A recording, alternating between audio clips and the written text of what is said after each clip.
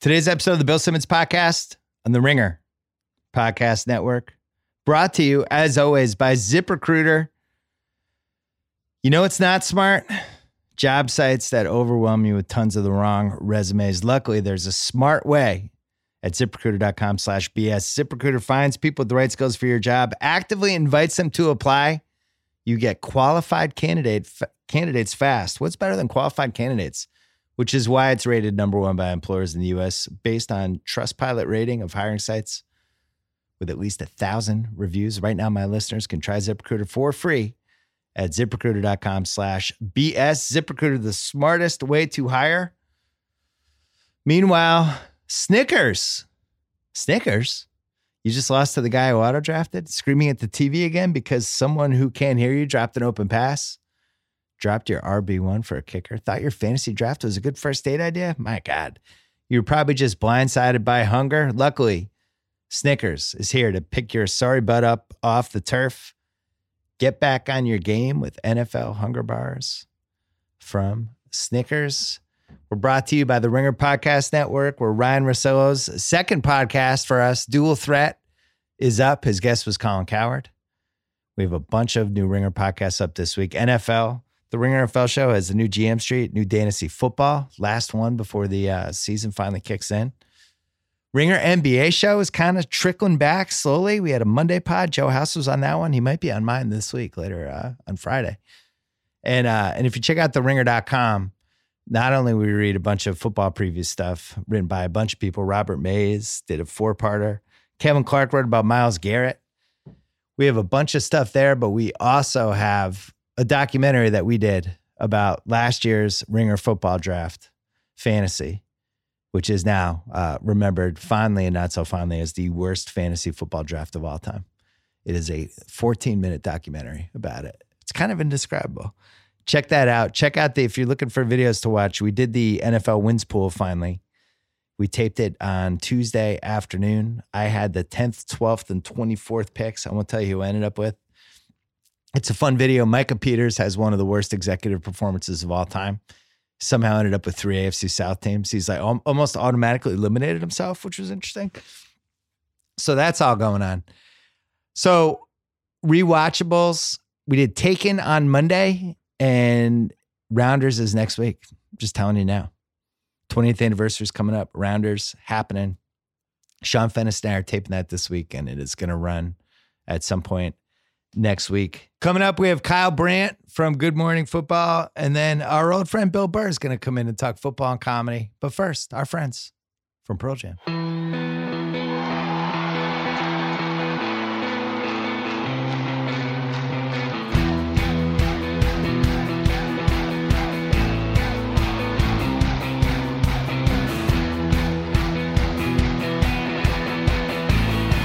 All right, we have Bill Burr coming up in a little bit. First, somebody from Good Morning Football that I've had my eye on since he was a young pup in the real world Chicago. And now it's been fun to watch him blossom into a legitimate talking head. Kyle Brandt, how are you?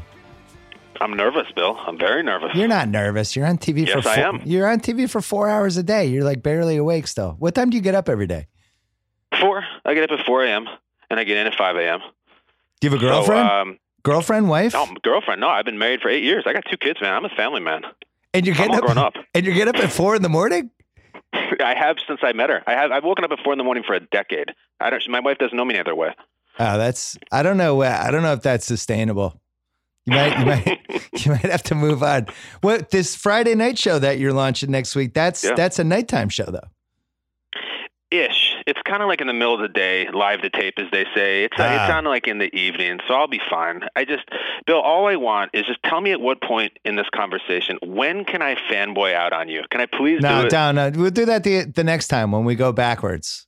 But what about when I used to write you and I used to submit and I wanted you to post my stuff and I wanted to be these are my readers. I wanted to be that guy so bad, Bill. So I'm getting it now. That's why I'm nervous.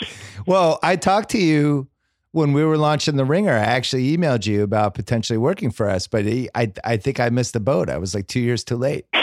I think it was more like you didn't like my responses. I think I wrote you some really cheesy stuff. And no. I don't know if this is it. No, it was clear that you were on this path to actually like be on TV and do stuff. I was thinking you asked me what you want to do. Like like a great employer question. What do you want to do? Where do you see yourself in 5 years? And I remember the answer I gave because I just went for it. I'm talking to Simmons. I'm going to take a shot. And I said something like, I want to be in radio and TV and I want to be the voice of the 30-something man in America. And I hit send and I was like, oh, that is the lamest, cheesiest soundbite. He's going to not only delete that, he's going to report spam. I've thought about that since I've sent it. No, it was an honest answer and it was the right answer. Because in my head, I was thinking maybe this is somebody who could help run the podcast network and have a podcast or two on it. And you were like probably 2 years ahead of that. But now you have the show that is kind of in the sweet spot of people just kind of like it. Mm-hmm. And that's it. It's nice. There's no backlash to your show yet. It's just either people like it or they have no opinion whatsoever. It's perfect. You should just ride this. It's awesome, man. There's very little backlash, which is almost impossible, especially in the new show that comes out with like 3 people who, quote unquote, never played the game and that you've never heard of. Like we actually live in like a nice little Club Med, and I want to stay there. Yeah, it's nice. Deez and Samaro were there too. And a little bit of a bigger audience, but it was the same thing. Like people just liked the show. Nobody was like hate watching it. Nobody was mad about it. Nobody was backlashing it. When I heard about the idea for the show, that there was a 12-month-a-year morning show about football, my immediate reaction was, what the F are they going to do in May, June, July, March? Basically all the times when there's not the draft or the season. I just didn't understand how it was sustainable, but you guys have turned it into, I don't know. You just have all these gimmicks and little tricks and you bring in pop culture and you've figured out a way to sustain it. How long did that take? It took a long time, and I have this conversation all the time. I had it this morning. You meet someone, you're on the train, or it's like a friend of your wife's husband or something. They say, hey, what do you do? And then you get to it eventually, and they say, so what do you do when it's not football season? I'm like, we're still on. And then inevitably, well, what do you talk about? And I would say to you, we try to make the owners' meeting sexy. We do a million things with the combine. We'll be like, well, I mean, honestly, Bill, you get this stuff. It would be like, which Stranger Things character would Gronkowski be? And which would Tywin be Belichick in Game of Thrones? And we just go on. And so that's how you get through the grind of OTAs, owners meetings, new rule changes. You just try to make it fun. And it's heavy lifting for sure. Tonight is like we get to actually eat dinner. It's so fun. Yeah. I've definitely noticed the times when I've watched, and I put it on a lot, especially the last like 4 weeks, is trying to figure out who's on what team. Where things going, what's happening. But everybody sells for each other, which is the most important thing on TV, and does not happen all the time. Where I've said this before, TV's like pro wrestling, where when the other guy's doing his move, you have to make believe it hurts, and if he's doing the finishing move, you have to really sell the shit out of it. And all of you guys seem to like each other and sell the shit out of each other's stuff. I mean, Peter Schrager, impossible guy to like. I don't know how he found 3 people that would sell his moves, but somehow, kudos to him. And it's even harder, Bill, with 4 people at the table. It's not just pro wrestling. It sort of feels like Royal Rumble.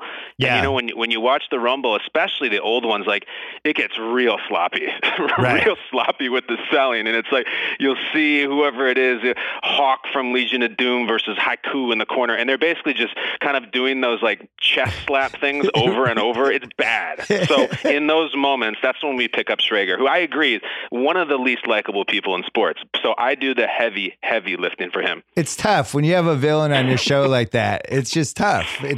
He's polarizing. No, we're kidding. He's a nice guy. And you should have been there this morning when I told him I was going to be talking to you. I felt like we were in the barber shop with Brutus, and I told him, and it was. I wish I could have like gifted his face. He became a human gif, whatever the hell it is. I should have filmed it for you. He was so. You know what the word is? Crestfallen. Just crestfallen. He was like almost like he went Monsters Ball, like full heave, doubled over bawling. It was so beautiful.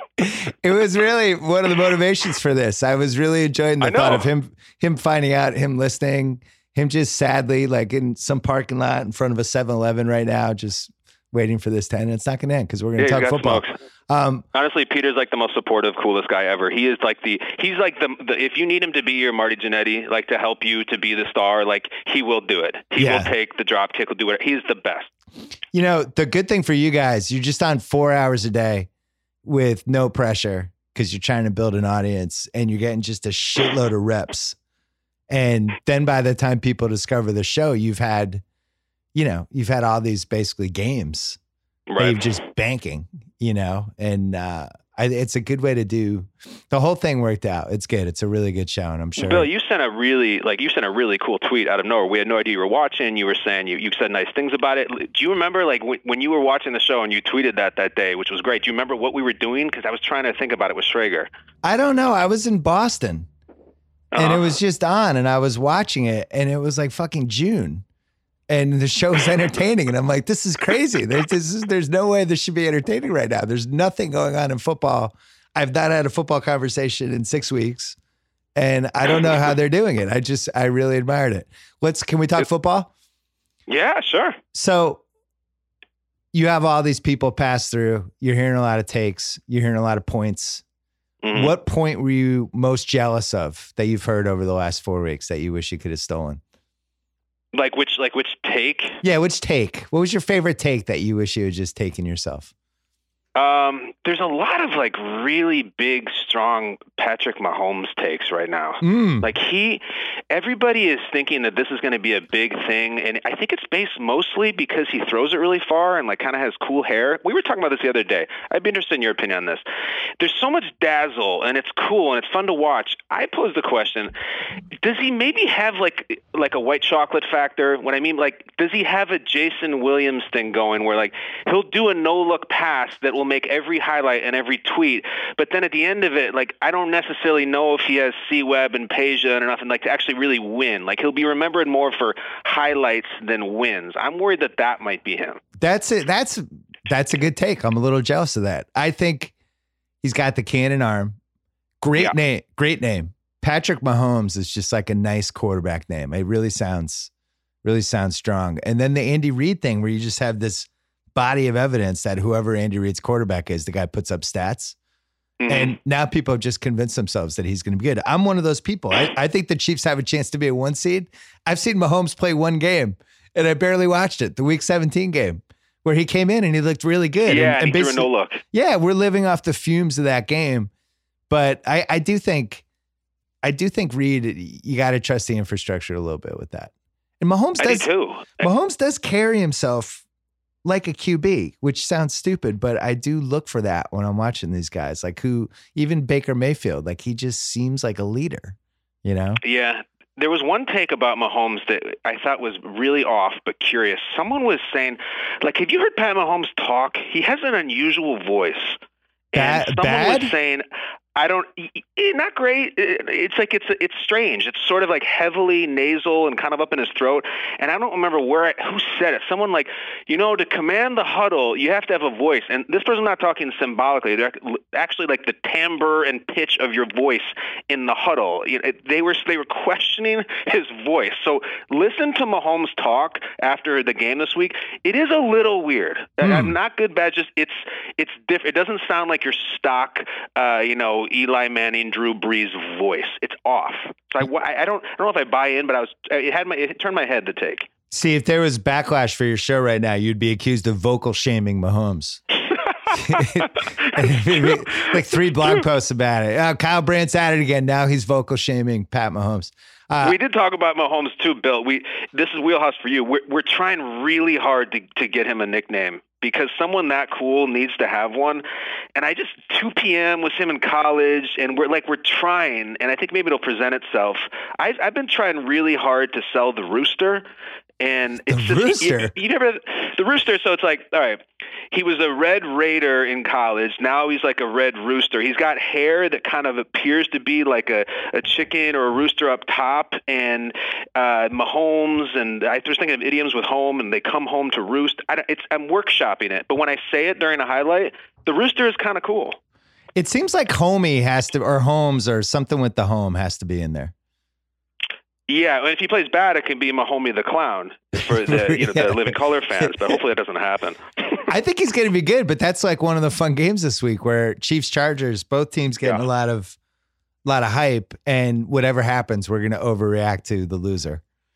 And be like, I knew the Chiefs defense wasn't good, and that's the thing. In week one, you can't overreact. So I'm trying to steer the ship carefully this year. I am too. I actually made a vow for this weekend. My one vow is that I will not overreact, especially to the Patriots. Because I mean, we all remember vividly last year when they just got their asses kicked by the Chiefs. That was the takes were jumping into the boat. So I don't care if they lose 50-0 to Deshaun Watson, the Texans.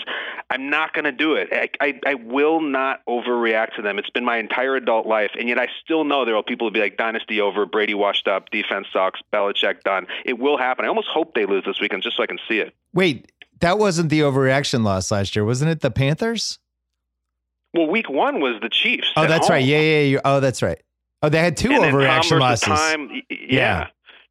They always have them. You know what? You talked about the offseason. How do we do the show in the offseason? And this, I'll bring it to football.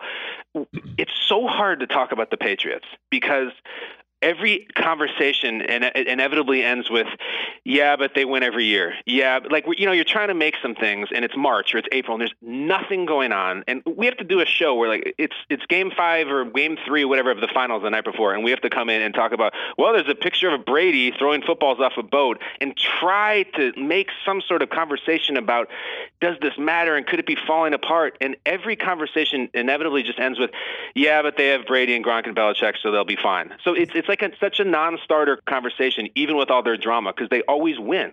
How many what happened with Malcolm Butler conversations did you guys have over the 9 months? Months. Yeah. I mean, dude, months. Yeah. And like, I tried to go really heavy with that, and I tried to say, I mean, I don't know where you come out. I think 100% they would have won the game if Malcolm Butler played. So then it's like, well, Belichick took them away. I mean, they needed one play, one defensive play, and they win that game. And they couldn't make it. The Eagles made one play. The Patriots made 0. Don't you think? Yeah, I mean, I'd like to talk myself into that, but our front seven was so bad. It's just so awful. We never could get a stop or a push or anything. And I don't know. I think about it. I refused to watch the game. I watched it once, like 2 weeks afterwards.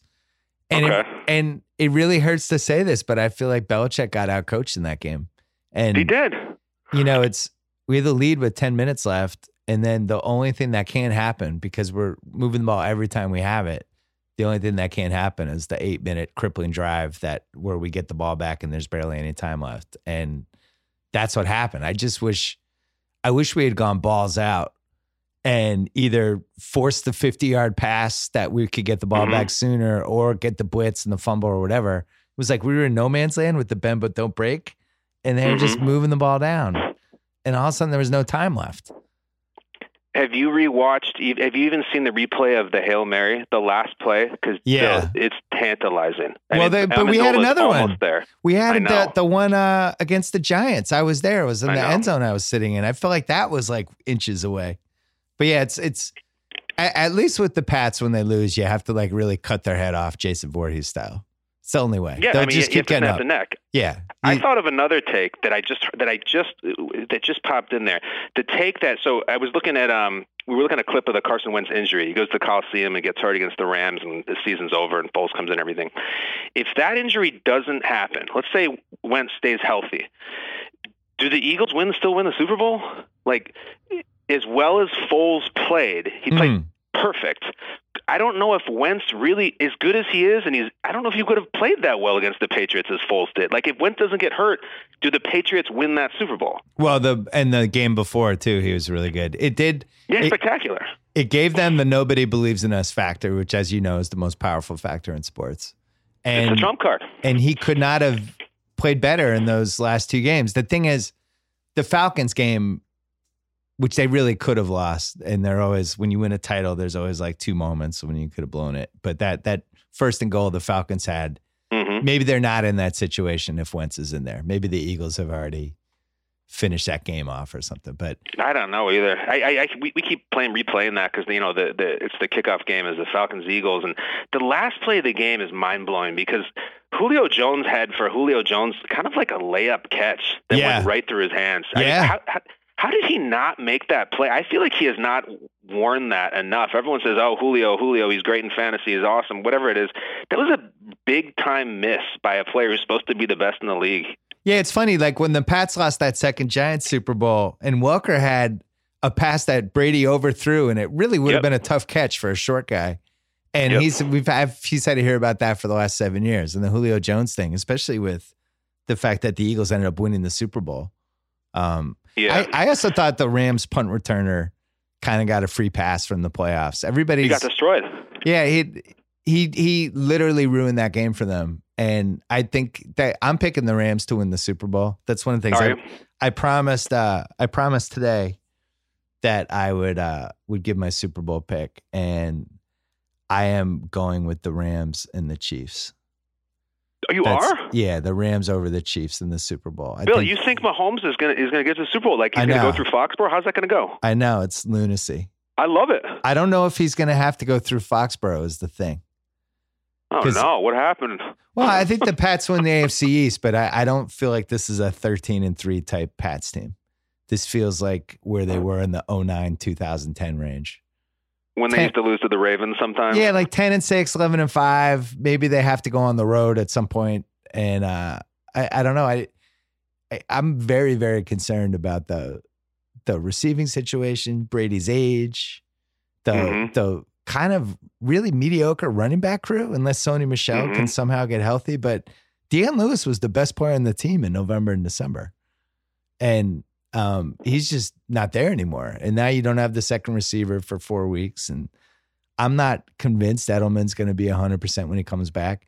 I'm not trying to do the sky is falling stuff, but I just don't think I'm not sure they're a slam dunk like they were in years past. Like 2 years ago, it was like, wow, this team's loaded. Forget about it. We're going to be really good.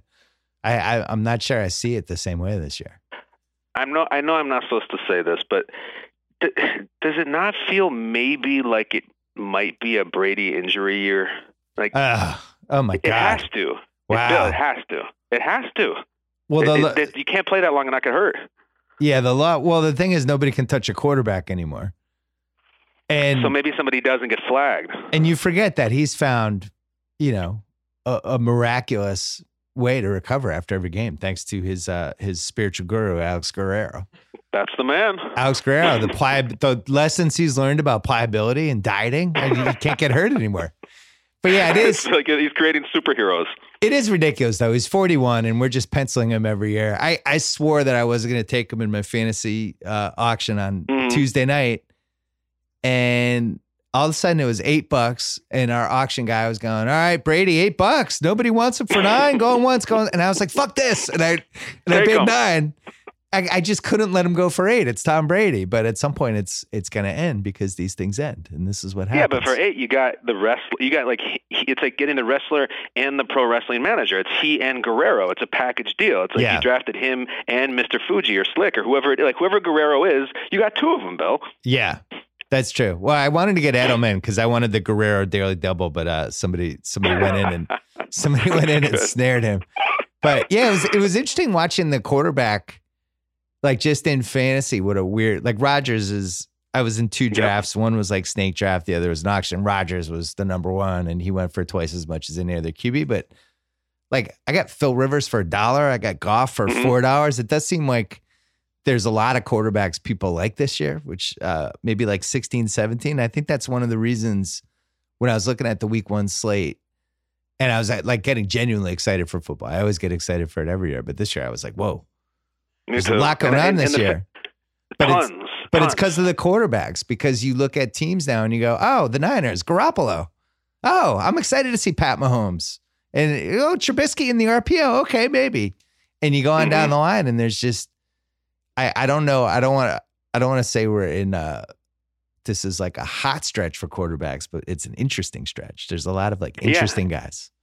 And like it's why I like this year. I think why this year's so excited is, we sometimes will talk in the morning. We love talking NBA on our show. Like Nate and Peter and I especially, we love talking basketball. And like there's this idea that you just know what team or what two teams or three teams are going to be there. It's deflating for me as a basketball fan. But like if you look at the NFC this year, there's 16 teams.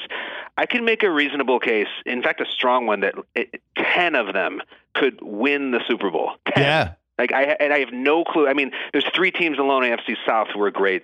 The NFC West is going to be huge this year. NFC North, I mean, it's such a cool year because it's not going to be chalk. We did our predictions this week about who's going to be in the Super Bowl, who's going to win the division, and it was all over the map. Like it is going to be, I feel like a little bit of like a September Madness, like bracket busting type deal, because I don't know who the hell is going to come out of the NFC or NFC. Does Nate Burleson ever talk about in 2007 when he was on my fantasy team? That was the best fantasy team I ever had. Does that come up? We talked Nate fantasy. Yes. So you had him the 1,000-yard season. I had him. No, I had him. He had like. We had him in Minnesota? There was one year where he had like 9 TDs. He was on Seattle. And It was the same year when I had the Brady FU season and Tomlinson and Adrian Peterson and Wes Welker. And people are still talking about it. It's been 11 years. So what was the name of that team? I had a Double Deuce. My team's always been the Double Deuce after the fucking Roadhouse bar. It's Wade Garrett, we love you. It's one of those pop culture things that seemed funny 15 years ago, but now it's like Double Deuce. What's that? Kyle, you know what the Double Deuce is, no, nephew Kyle? I'm sorry, I don't. Have you seen Roadhouse, nephew Kyle? Yes. That was the bar in Roadhouse. Yeah, I got to work on nephew Sorry, Kyle. man. Yeah, the liquor in this town is supplied by Brad Wesley. Just tell him that. Look that up. I saw a clip today on my Twitter feed with Schrager picking Rodgers for the MVP. That felt 75% genuine and 25% complete suck up to Rodgers. Like he definitely texted it to him right after. Hey man, no pressure. Like I just felt the suck up juice in it. Do you think Rodgers is the MVP this year? Well, I took a shot with my MVP pick. We do these things, Bill. We're like, okay, who do you think is going to be MVP? Who do you think is going to be Rookie of the Year? And I'm always caught in this thing where what I really probably think will happen and what I think will make entertaining TV. Like you have to walk the line. If four of us say, I don't know, Rodgers, Brady, Cam, Drew Brees, that's just like, that sucks. It's just like a stock segment where we all think it's going to be the Patriots in the Super Bowl. So I said, screw it. I'm going to take a shot I try to take a shot that's still justifiable. I said Derek Carr is going to win the MVP. I just went for it. And I justified it by saying this. Their defense is probably going to be terrible. He's going to probably have to put up really big numbers. 2 years ago in 2016, he was in the MVP conversation. And if you go back 20 years, there was a middling NFL quarterback named Rich Gannon who was carving out a living and was a little backup, little starter. And then Gruden came on and turned him into the MVP of the league. So if the Gruden-Carr thing hits and he looks like he did in 2016 or even better, I got a shot. Did you do this before the Khalil Mack trade? Well, it's kind of how TV works. They want to get your picks early so they can get their graphics ready and things like that. And so, yes, I did it before the Khalil Mack trade. And then you talk to like your segment producer and they're, and you say, look, they just traded Mack. I can't do Carr for the MVP. And they're like, well, maybe now it's an even bolder choice. So I just said, screw it, because who's going to care in 6 months anyways? And it got me fired up to talk about it. I don't know if bold is the word I would use. What is the word? You're a wordsmith. I would use reckless. Yeah, that's a good word. But I will say this about Peter and Rodgers. There's a thing that happened recently. I think it's certainly for me. I think Aaron Rodgers, I know he just started following me on Twitter, and I think he recently started following Schrager.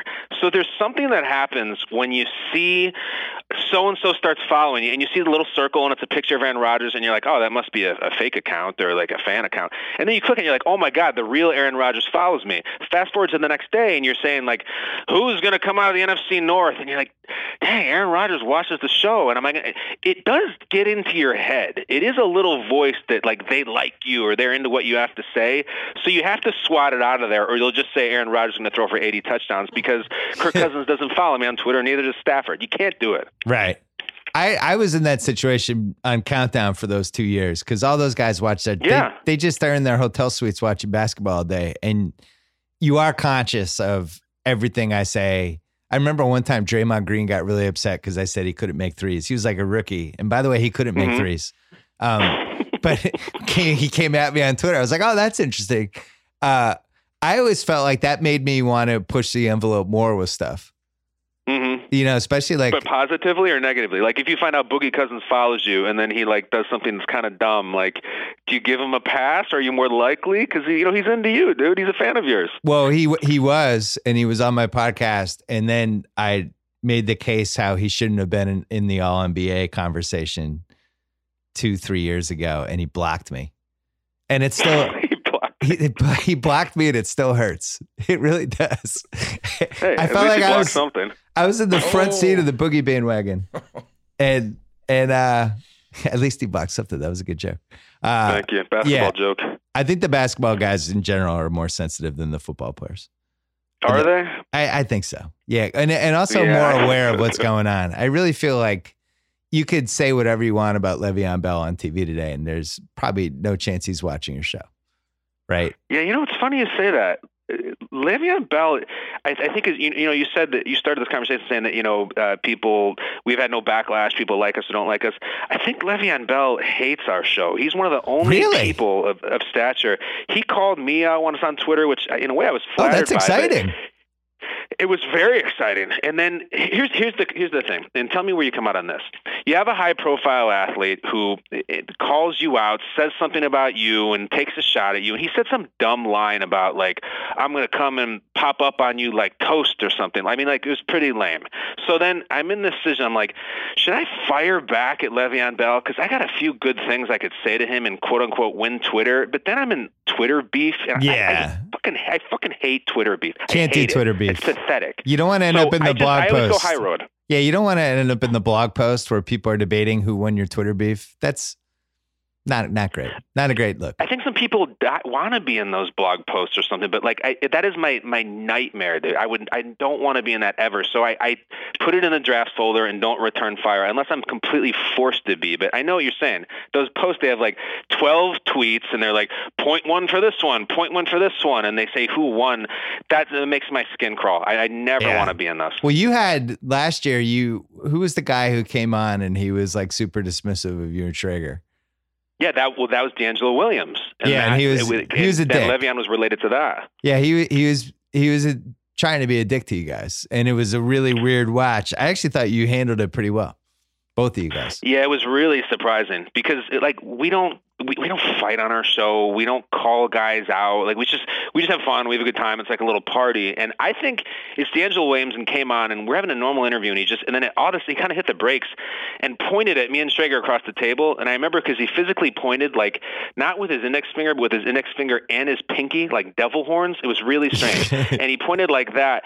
And he was like, but you two have never played the game. And then we were into the really Bush League, you've never played the game conversation. I think personally, he was like trying to do some like Kirkland brand LeVar Ball thing where he comes and makes a splash and then gets a job or something out of it. I think he was just trying to make an impression, but it was odd, man. Yeah, it was super awkward. I enjoyed it though. Yeah, thanks. That makes one of us. Give me a real Super Bowl pick, not trying to be bold.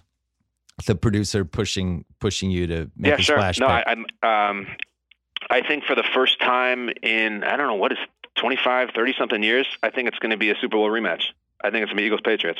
I do.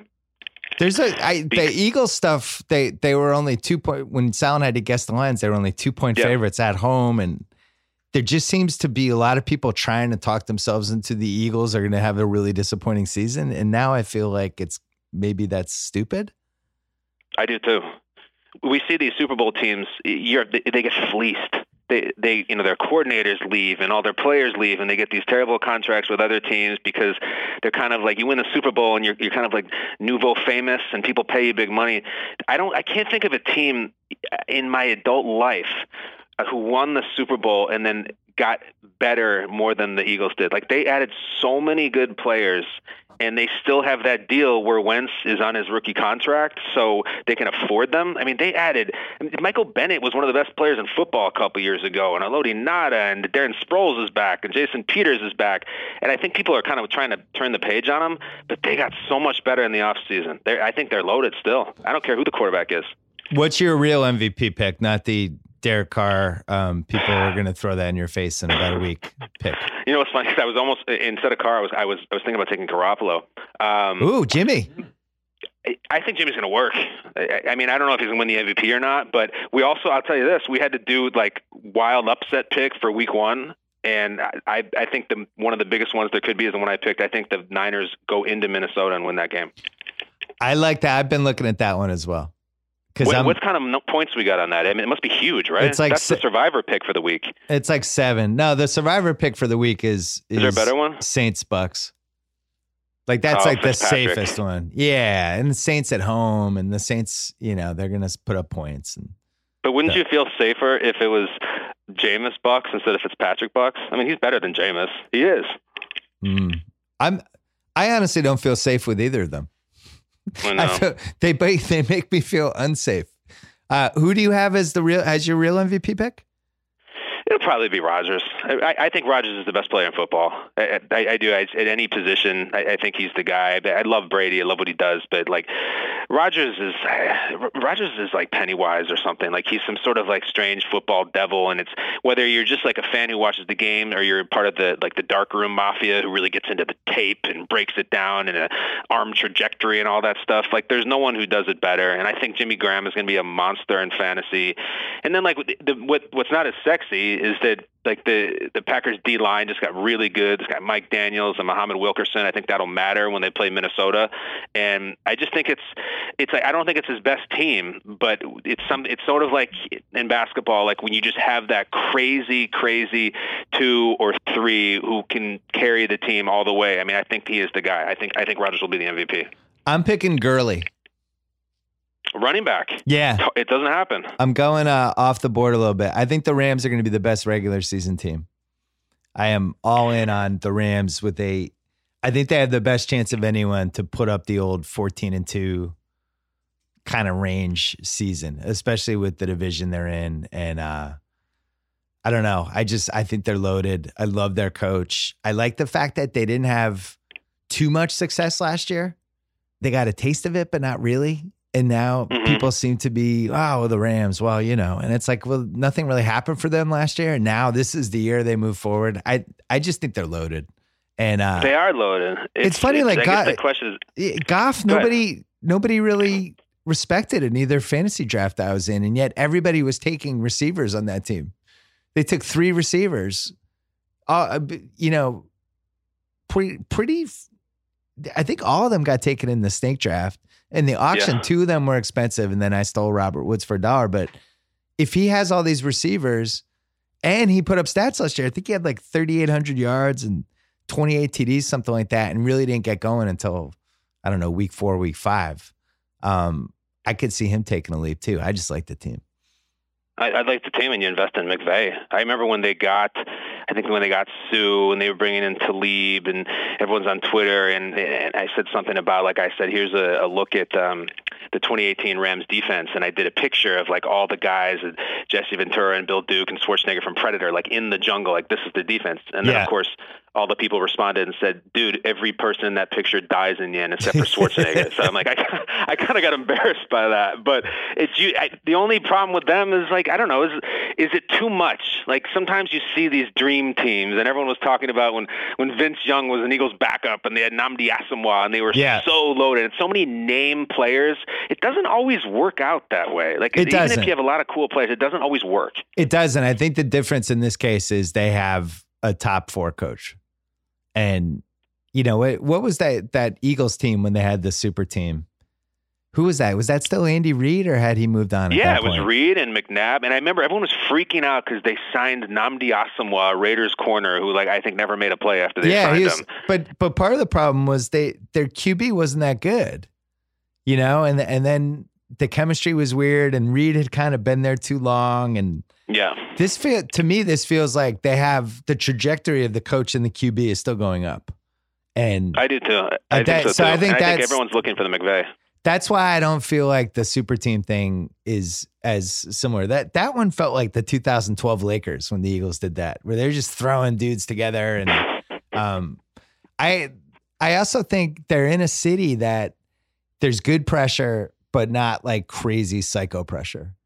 Like if the Bears start out 6-1, everyone in Chicago is going to lose their fucking minds. And that brings its own pressure. The Rams can kind of just do their thing and take week to week. They have their fans over here. Everybody here is going to be way more excited about the Dodgers and LeBron.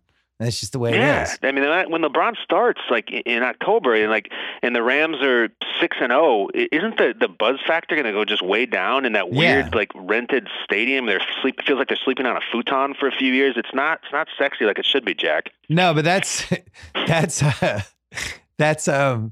I think that's weirdly good for them. That I do too. They can kind of be under the radar and just bang out wins. I believe in McVay. I think they have the most talent. All right, we have to go.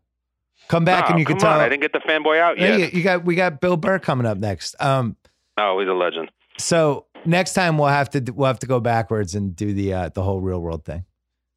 Let's do it. And I want to talk about you and I having tequila at the Super Bowl week when I met you, and me trying to make Pearl Jam references they didn't get, and the email I sent you in 2001 about Temptation Island. I got all kinds of stuff, dude. All right, great. I'll talk real world all day. We'll hit that next time. Say hi to the Good Morning Football crew for us. Good luck with the season. Talk to you soon. Bill, thanks for having me, man. All right. Let's take a quick break. Here's why I'm a big fan of Simply Safe Home Security. Simply Safe, ready for anything that gets thrown at it. If a storm takes out your power, Simply Safe is ready. If an intruder cuts your phone line, Simply Safe is ready. Say they destroy your keypad or siren, Simply Safe will still get you the help you need. Here's what I love about this. Maybe it's overkill. Maybe you don't need to be ready for every worst case scenario, but Simply Safe is always ready just in case. That's what makes it great. Now, Simply Safe could cost an arm and a leg. It probably should, but it doesn't. And that's because they're good people. They charge you what's fair, what's right. $14.99 a month, no contracts, no hidden fees. I recommend Simply Safe to everyone I know. You got to check it out. Go to simplysafe.com/BS. Simply Safe with 2 I's. Simplysafe.com/BS. Bill Burr's here. He's touring NBA arenas. NHL. This fall. Basketball arenas. You're doing all basketball arenas.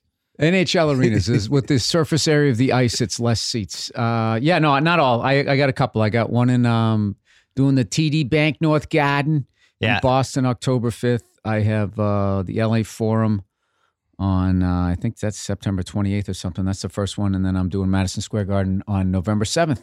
You have to make some LA Forum jokes about all the sex that happened in there in the 80s. They used to have the home games, and then they would go right next door to the Forum Club.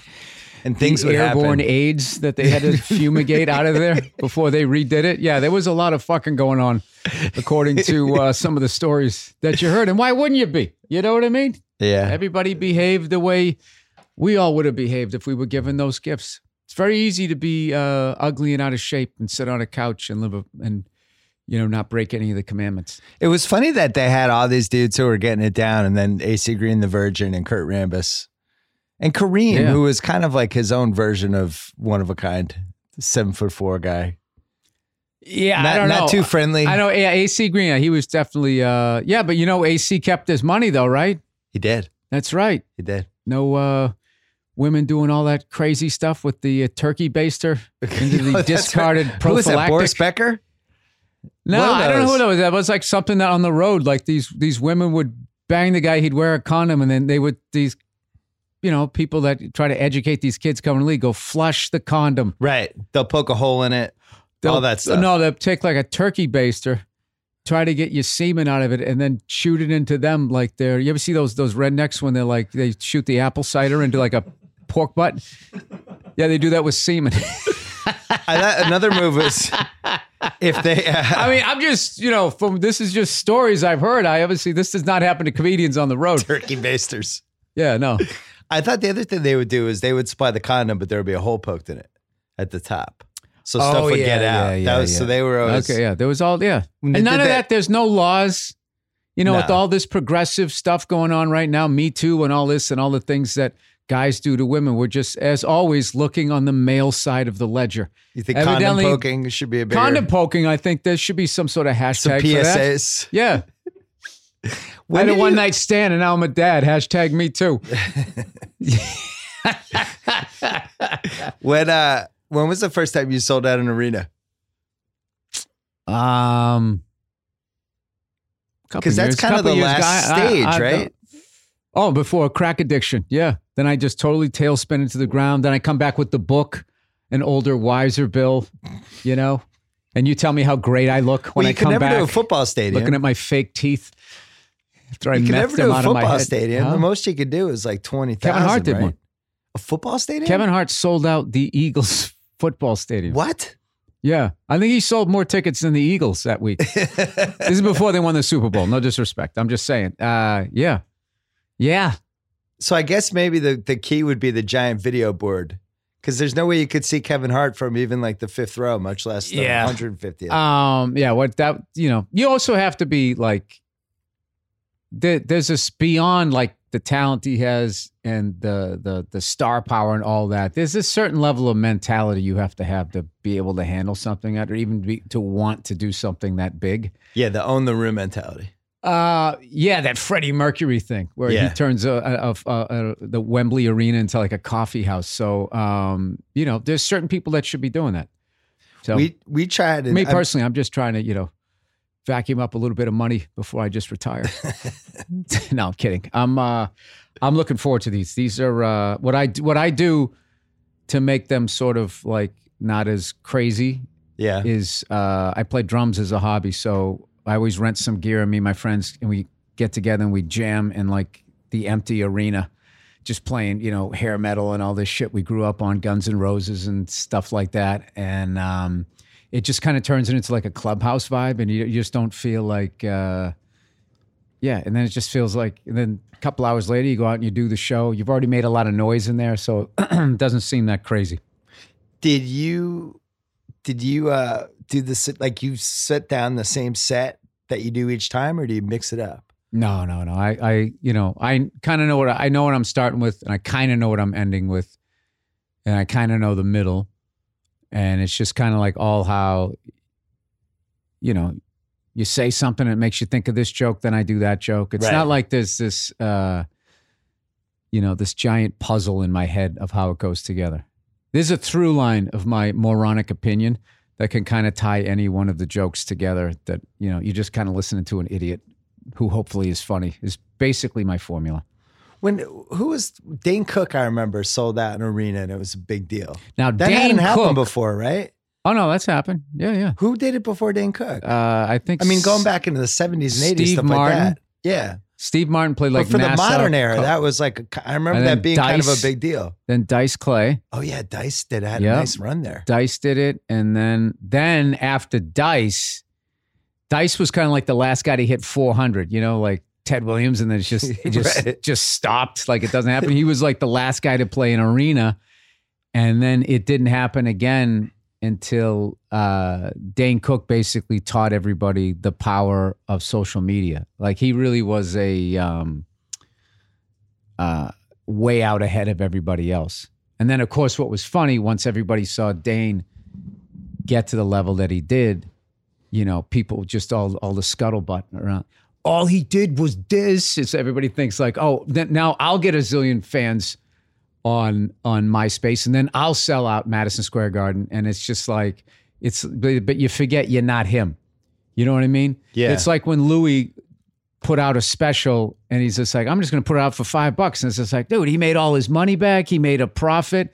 And then other people tried to do it and they lost their shirt. It's because it's like, you're not him. So you have to have an understanding of where you are in the business, rather than just going like, you got to, somebody has to be like within, you're running them down. Like you're within their wheelhouse. If you're going to try to do something that they're going to do. I mean, if you're on the pavement and somebody's in the penthouse and they're just going to do something, but, oh, I'm going to do that. And then I'll be in a penthouse. It's just like, no, dude, you're going to be still walking around the block with a sandwich board. You got to do some sandwich board shit to try to get, to get in the lobby, and then you work your way up the building. At least that's how it worked for me. Has he been the most resented comic like of your kind of generation? Who? Because Dane Cook. Because I remember when that whole thing went down. No, and people were like, it was like he was gaming the system because he was reaching out to his fans online, which now everybody does. I thought, he got he got more than his share, but there's one of these things where it's just like, you're not going to do like I'm doing like 3 of these things. Like he literally had the same road schedule as the Celtics. Right. You know what I mean? And it was like, you can't do that and be out there. the hottest women in the world want to bang you. You're making all this money. You can't do that and not have the backlash it's just going to come. So, and it did. That was a weird era for comedy. It was kind of between two eras. Yeah. Now this current era feels like a boom. And also Dave kind of went away. Dave Chappelle went away. That caused like this big void. That was kind of like, when Bird and Magic retired and then Jordan left for those 2 years. Like the NBA was weird. It's like when SNL gets like a new cast and you're like, is it ever going to be funny again? And it takes them a couple of years and then they have like those characters. Then you're like, it's great again. It's great again. It's great again. And then they all leave to go do movies and move on with their careers. And then it like leagues kind of go through that shit. I guess maybe stand-up does. I never really looked at it that way. I think that's definitely true. It also depends on what the outside forces are, Like he had like the late 80s, early 90s, you had those HBO and comedian shows and Comedy Central was giving everybody a special and stuff like that. And then everything kind of splintered out. And now the Netflix thing, the amount of money that they've spent on stand-up and the platform they have, it seems like it's transformed a lot of this stuff. Yeah, or you can now, if you get a special on Netflix and it hits, you can tour globally. Yeah. Like I have an Eastern European tour coming up. Shut up. Makes no sense. I mean, you're going to Eastern Europe to do comedy? Yeah. Just to go there. No, there's a lot of people like just speak English. There's expatriates. No, I've done like, I've done Singapore, Hong Kong, Mumbai, India. It was one of my favorite gigs I've ever done. It was just kind of shady getting in and out because we kind of messed with their immigrants. So, and I think specifically some senator on the West Coast, because you got more shit if you were trying to get into the country to work if you were from the West Coast. So I don't know what happened, but all I know is I had to send my passport to their something in San Francisco. And then it came back with this work paper. And then when I got to India, I had to go to like, some friggin' building and they wouldn't let the promoter go in with me. So I had to go in there and I had to get a piece of paper to leave that said it was okay, I could leave. So I'm in there and like I'm hanging with, sitting next to this woman from Afghanistan and she's trying to get out and I'm trying to get out. My show's that night because I literally was flying in, doing the gig and leaving the next day and flying back to New York. And I remember just sitting there and like in India, it's hilarious. They have this thing where you ask them a question and they don't shake their head no and they don't nod it yes. It's like a bobblehead thing. They just trying to read them. You're like, well, if I have this piece of paper, then now this definitely means I'm going to get out. I think I was taking a red eye that night. I'm definitely going to get out, right? And the lady was just kind of doing this with their head. She's like, "Can you?" I felt like it was actually a really good experience to have. Being in the majority my whole life to then feel like I was one of those people in the beginning of Stripes, son of bitch, shit, son of bitch, shit. Like I was the guy not speaking English. I mean, not speaking, I'm only speaking English, not understanding their language. And yeah. And there was one time I was like, Bill, if you're going to keep your temper in check, this is the place. Even though you're getting a DMV vibe here right now, do not act like how you act at the DMV out here in California. So then we ended up taking the red eye. I think that's how I got out because I went there and I handed the piece of paper and the guy's looking at it, he's doing all this stuff. I go, it's all there, right? And he's doing the bobblehead thing. I was like, guy, I'm going to miss the plane. I just sort of kind of guerrillaed my way through it. And then we got on there and I felt was that Ben Affleck movie? Was it Argo? Is that what it was called? Argo, yeah. Yeah. You with just want the plane to take off. Yeah, I just want the plane to take off. And then we landed in Dubai and then we switched and then it was fine. Then I felt good. It seems like the Eastern European tour could be the plot for Taken 4. Could be what? The plot for Taken 4. Oh, a comedian goes to Eastern Europe to do comedy and then something happens and you have to get somebody back. Yeah. They steal your manager. I don't know, This man. could be it. This could be your comedy action. Yeah. I don't think anybody's buying a bald, redheaded male as an action star. You can carry. You're feisty. You just go full Boston. I'm the guy in the van working the computer, trying to give him more time. Which is fine with me, dude. It's fine with me. I'm a comedian. And anytime I get any parts of a movie, it's gravy. Speaking of which, I got a small part in this movie called The Front Runner. Jason Reitman directed it. Hugh Jackman starring it. He's getting Oscar buzz. So don't blink or you'll miss me. But I'm actually going to the Toronto Film Festival coming up this weekend to What is The Front Runner about? I like Jason Reitman. It's the Gary Hart story. And it's so fascinating because I'm old enough to remember it for those youngsters listening to this thing, it was 1988. And I didn't realize this, but up until then, they never delved into your personal life. Oh, yeah. They could 100% know that you were banging chicks on the side with your wife and everything, but they would keep it. So how are you going to get the fiscally responsible, get the economy? They just stay in there. And this was the first guy that they went tabloid. Like they had like newspapers were all like, we can't do that. Then we'd be at the level of these guys, like the Inquirer and stuff. And that's when the wheels came off. They went ahead and did it. And I remembered it like a month or a 6-week scandal, but it was a week.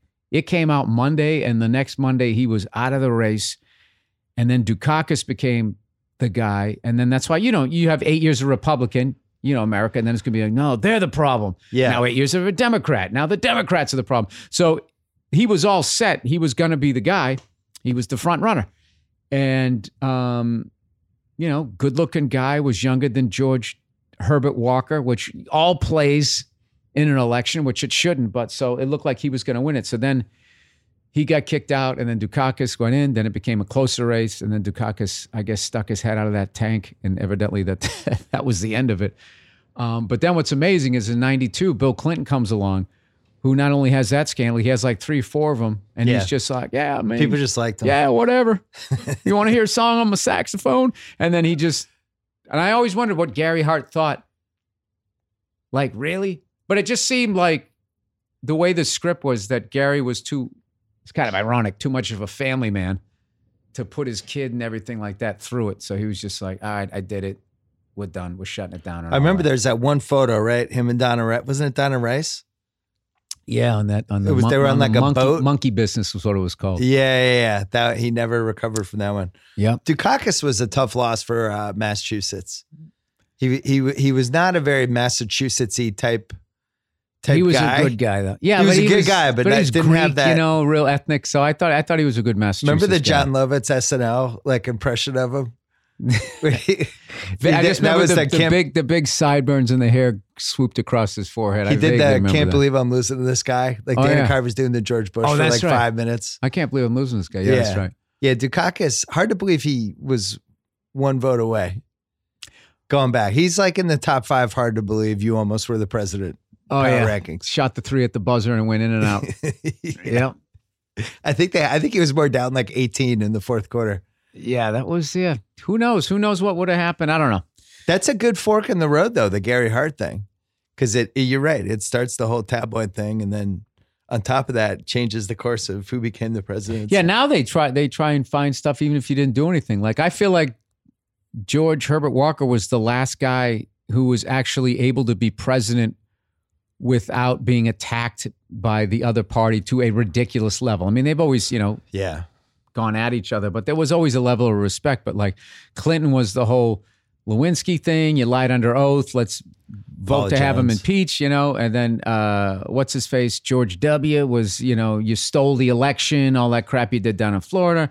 Obama, you're not from here. And now Trump, you're in bed with the Russians.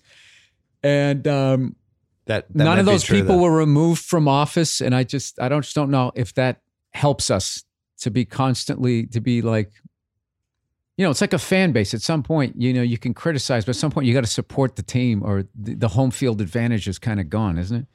To bring it back to sports. How much has it seeped into your act the last 2 years? What? The politics stuff. Nothing.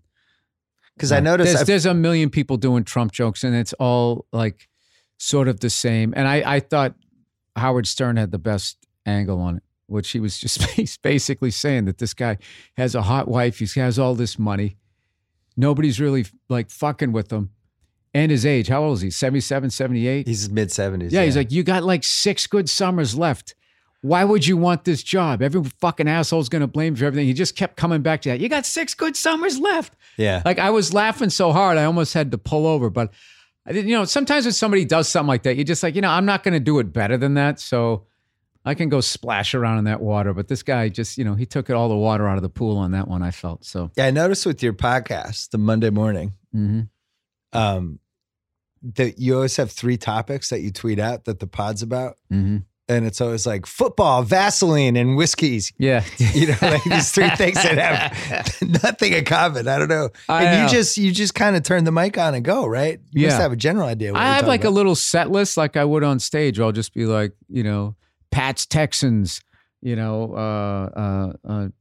at the yogurt store. If I was a story or something like that. Yeah. But once I start talking, I don't look at the list again unless it starts slowing down. So a lot of times I don't get to what's on the list, or sometimes I feel like I've done everything on the list and I've only done 12 minutes. So it's very much like doing stand-up. Like if you're in the zone, you feel like you did half your act and you already did an hour. And then nights where you're just not on, you're not vibing with the crowd. It's like you feel like you've done your whole act and you've only been up there for 15 minutes. And you're like, now what the fuck am I going to do?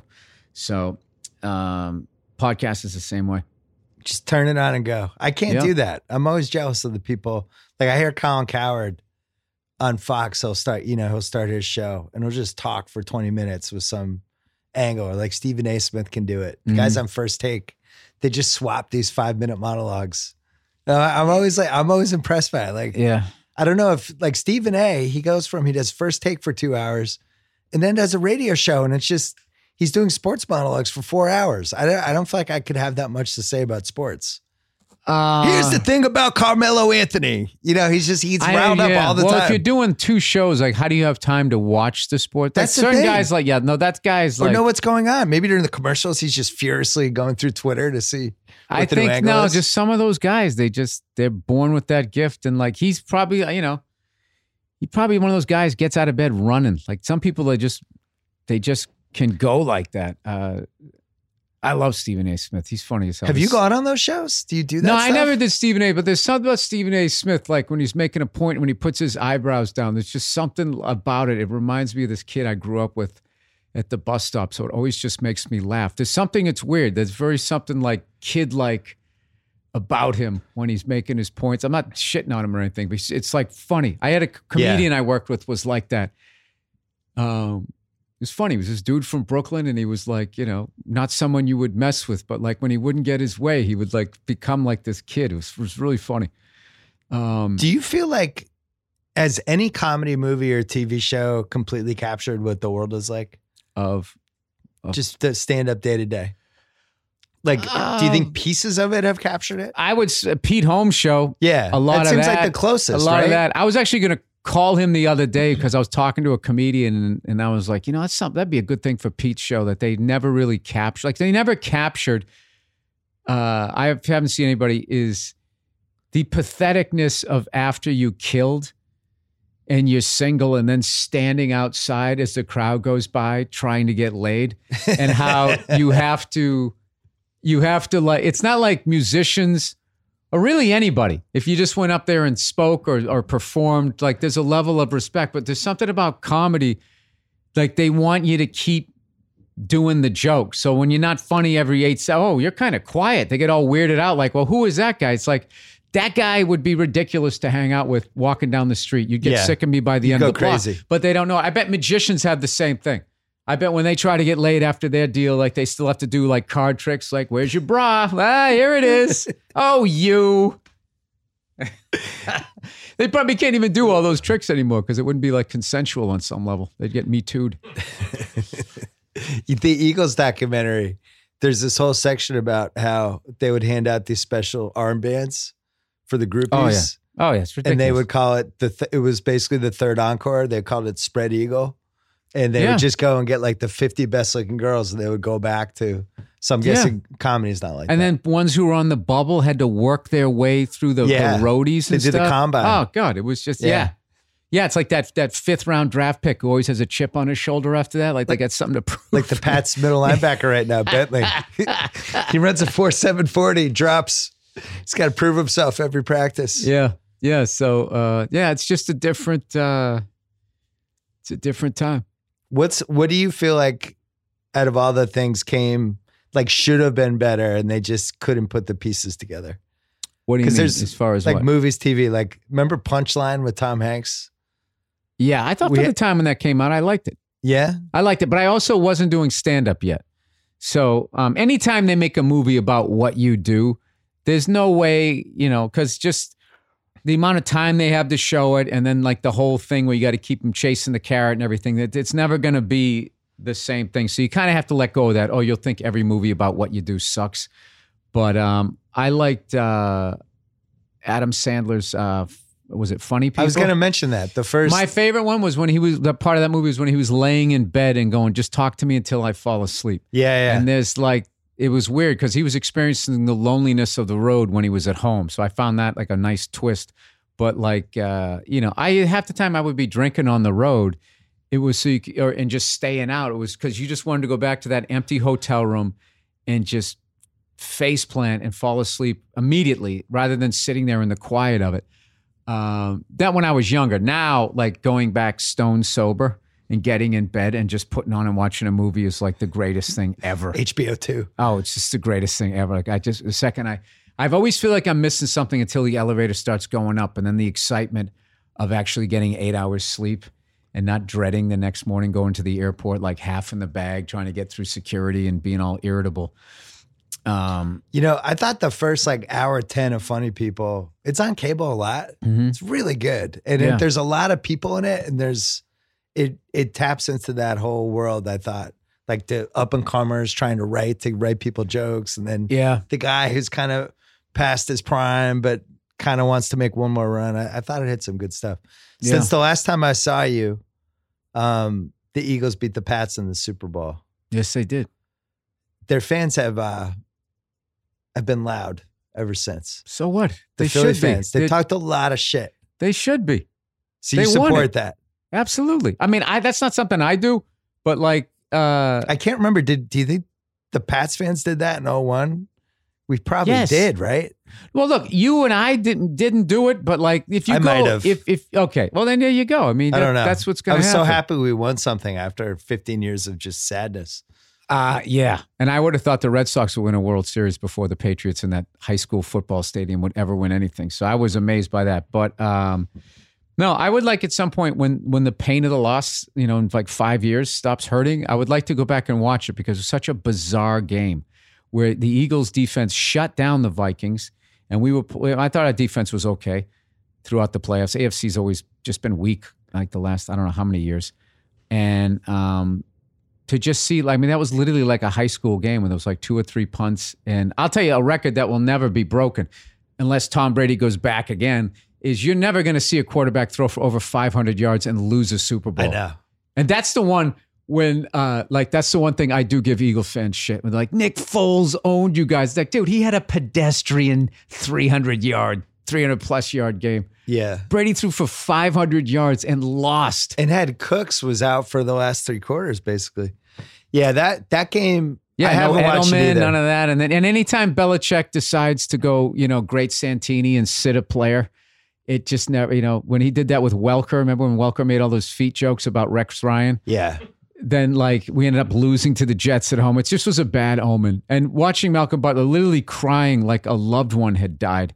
I was like I just didn't feel right from the second. And I remember the first pass I saw Foles throw, it reminded me of Jake Delhomme, where it was another guy that nobody gave any chance. Like everybody forgets his performance. We almost lost to Jake Delhomme. Oh, dude, he was a beast in that game. Yeah. And Nick Foles was great. And I wish that I could have watched the Eagles win a Super Bowl not beating my team because I really would have enjoyed it because, believe it or not, I'm 50, so I know what it's like to wait. Anybody under the age of 28 now as a Boston fan has no idea what that feels like. But so I would have been more enjoyable because I love seeing the Cubs win.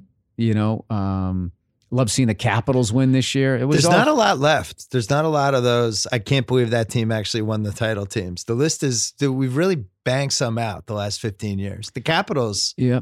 I never thought the Capitals would beat the Penguins, much less win the Stanley Cup. Yeah. And it was a great thing to see how much Ovechkin cared. Because there was a stereotype for a while with Russian players that the Stanley Cup didn't mean shit to them. It's like whatever the Stanley Cup is in Russia, if you went over there, you didn't grow up seeing it. So just inherently, it didn't mean as much. And then the stereotype was that they come over here, they get the big contract, and they don't fucking try. And guys like Malkin and Ovechkin really, I thought, and sometimes got undue criticism because they were Russian or something if the team wasn't going well. It's like, dude, they're not the fucking GM. You know what I mean? They're not the guy. They're still giving it their all on the ice, but it was sort of an easy scapegoat thing. But I would say maybe the Cleveland Indians, who for some reason, like very under the radar with like this coming up on 80 years. Is it 80 years? Yeah, 80 They're years under the this radar. year. The Buffalo Bills, obviously. Minnesota Vikings. I think the Buffalo Bengals would be Bills, shocking. watching them lose 4 in a row, like there's no point of even giving them shit. Although I think I did this week on the podcast. I was going, is this the year where you guys regain your AFC championship winning form to go to a Super Bowl? I stopped short of saying losing it, but yeah, I would say that the Indians, the Browns. There's some out there. The Sacramento Kings would be ludicrous. But I never thought they should have won it that one year where they didn't have a friggin' mobbed up ref. There's another Lakers banner hanging up there. For the Pats, though, that was the Boston team that was just the black sheep that nobody ever imagined would actually win the Super Bowl. It seemed inconceivable. No. And now I think the Jets have snow plow and oh my God. Well, as you said, the stadium was kind of the secret sauce of how bad the Pats were. That was the worst stadium. It was just an armpit. Everyone has their 5 stories from some terrible experience they had there. It was just awful. It was like a parking garage that they opened up like I don't know, like a fucking, I don't know. I'm trying to think of the vegetable, like an avocado or something. They just like split the thing open. It was an eyesore.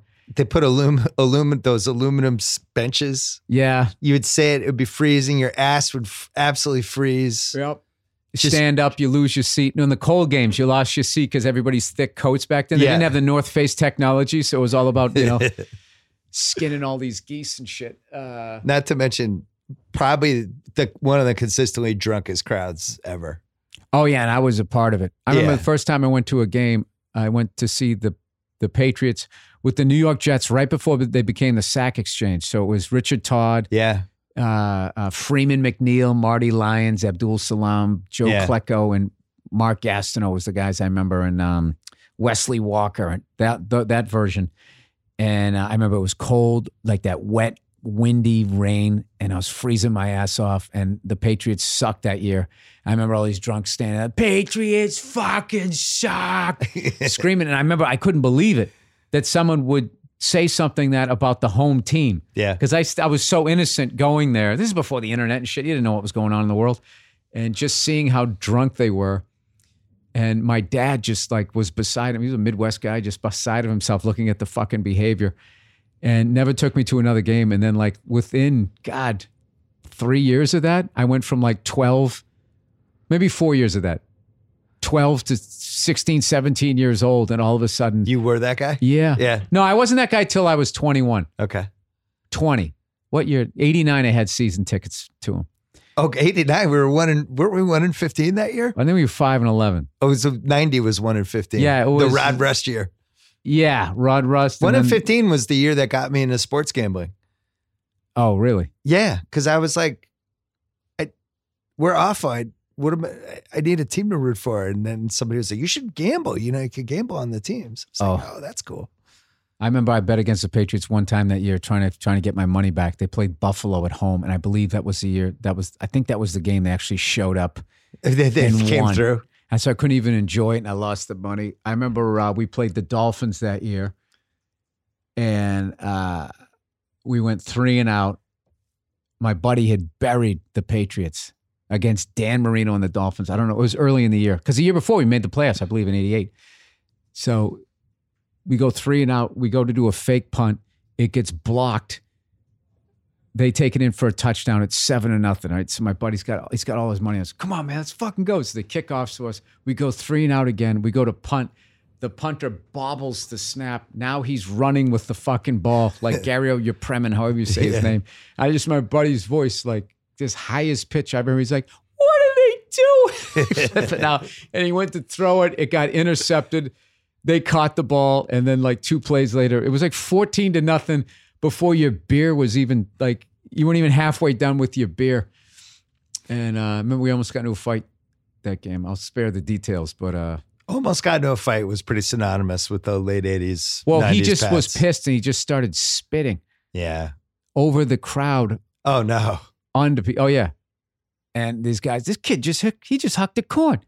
He just hucked another corn. We were just trying to it's really hard to tell the story, not to say the guy's name. because he had such a great nickname. We were trying to calm him down. It was almost like, and it was 14-0, so nobody gave a shit. So it was almost Patriot on Patriot battles and shit like that. But I remember I went to a game in the mid-'90s. We were playing Denver. And I think Elway just, I don't remember what his lifetime record. We never beat Denver. We never beat Elway. From Craig Morton through John Elway. And every time we fucking play him, it's always in Mile High. It's like, do we ever get a home? I would love to see, maybe it's just because we always lose, so it just feels like that. But like every fucking time we play that team. And we had the Rulon Jones safety. Is there any way to look up a stat?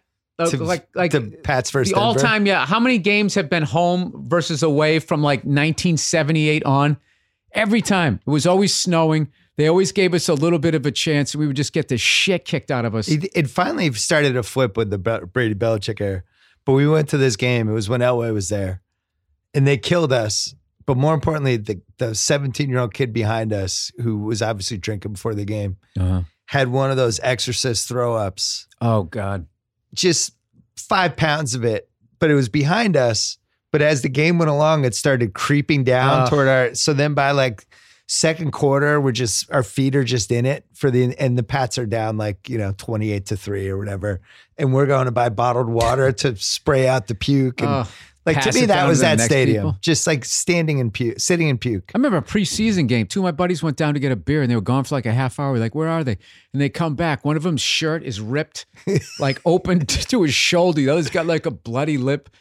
They'd somehow gotten into a fight and almost got kicked out, but the vendor stuck up for him and said that, no, the other guy started it, and they let them stay. Bloody. Like, that would never happen. No, now that would be like a congressional hearing. Yeah. I remember going when they opened Gillette Stadium, which I don't really like that much. The lighthouse is what gets me. Yeah, it looks cool on TV. Theme parkish. Yeah, and TV, it looks cool in person. It feels theme parky.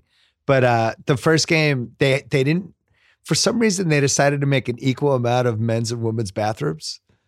And, what's the demo of a Pats game? Like 95-5, male, female?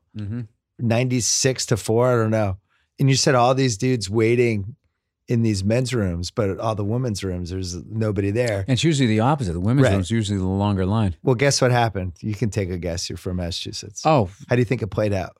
How it usually plays out. Do you think the guy started using the women's? Yeah. Yeah. So it was just complete chaos. Yeah. If you did that now, like, God It'd knows. be trouble. People would cell phone it. You'd be called a rapist and you'd ruin your career. Yeah. You'll Tom never Brady? drive a garbage truck again. Tom Brady? Yep. You feel like he's getting weird a little bit? He's getting a little strange in his 40s? There's been some signs. I don't know. Weird, belovedly weird. I don't know what. Yeah, everybody in the media is just going after the guy. I love Tom. It's his career. Did you watch Tom versus Time? He can do. No, I don't. I never watch any of that shit. Oh, see, that's because I don't. This is why you feel that way. Yeah. Tom versus Time. Because I don't need to know what the fuck he's like between the games. Yeah. All I just need to know is what he does during the game, which is he's done better than anybody else. If you're going to you want to hang out with me for 24 hours? I guarantee you I'm weirder than that guy is. I'm going to sit here and judge this guy who's like the greatest quarterback of all time and married a supermodel and went to 8 Super Bowls and won 5 of them. I'm going to sit on my couch being like, hey, what's up with this guy? He's got a full head of hair. This guy is killing me in every category. God bless him. 6'5", too. 6'5". Tall and handsome. Yeah, exactly. I wish I had watched it. Let's talk about that on the podcast. Drew Brees would be getting a little more love if he was about 4 inches taller, had more of a square jaw, and married somebody more well-known. He has like the second most yards of all time. People don't even know that. That's, indoors a little tainted. This is my Peyton Manning argument, too. As I espouse the Tom Brady merits. Just those, playing in the dome just helps. Brady's had to have all these cold weather games. He's like in December. He's playing. He's either playing in Massachusetts or he's playing like in Buffalo. But what happens outdoors? Does a bird come by and just take the ball? Harder. Frozen field. I never got that. I never got that far in my football career to know if it's easier the weather or hard. But like the level of noise indoors too is True. difficult unless it's in your favor. Yeah. All right. Look, if you want to talk about that, then I'd make fun of Seattle, who deliberately constructed That is the loudest place. Like people talking before the game was deafening. It actually seems like it could damage your hearing. Bothering my ears.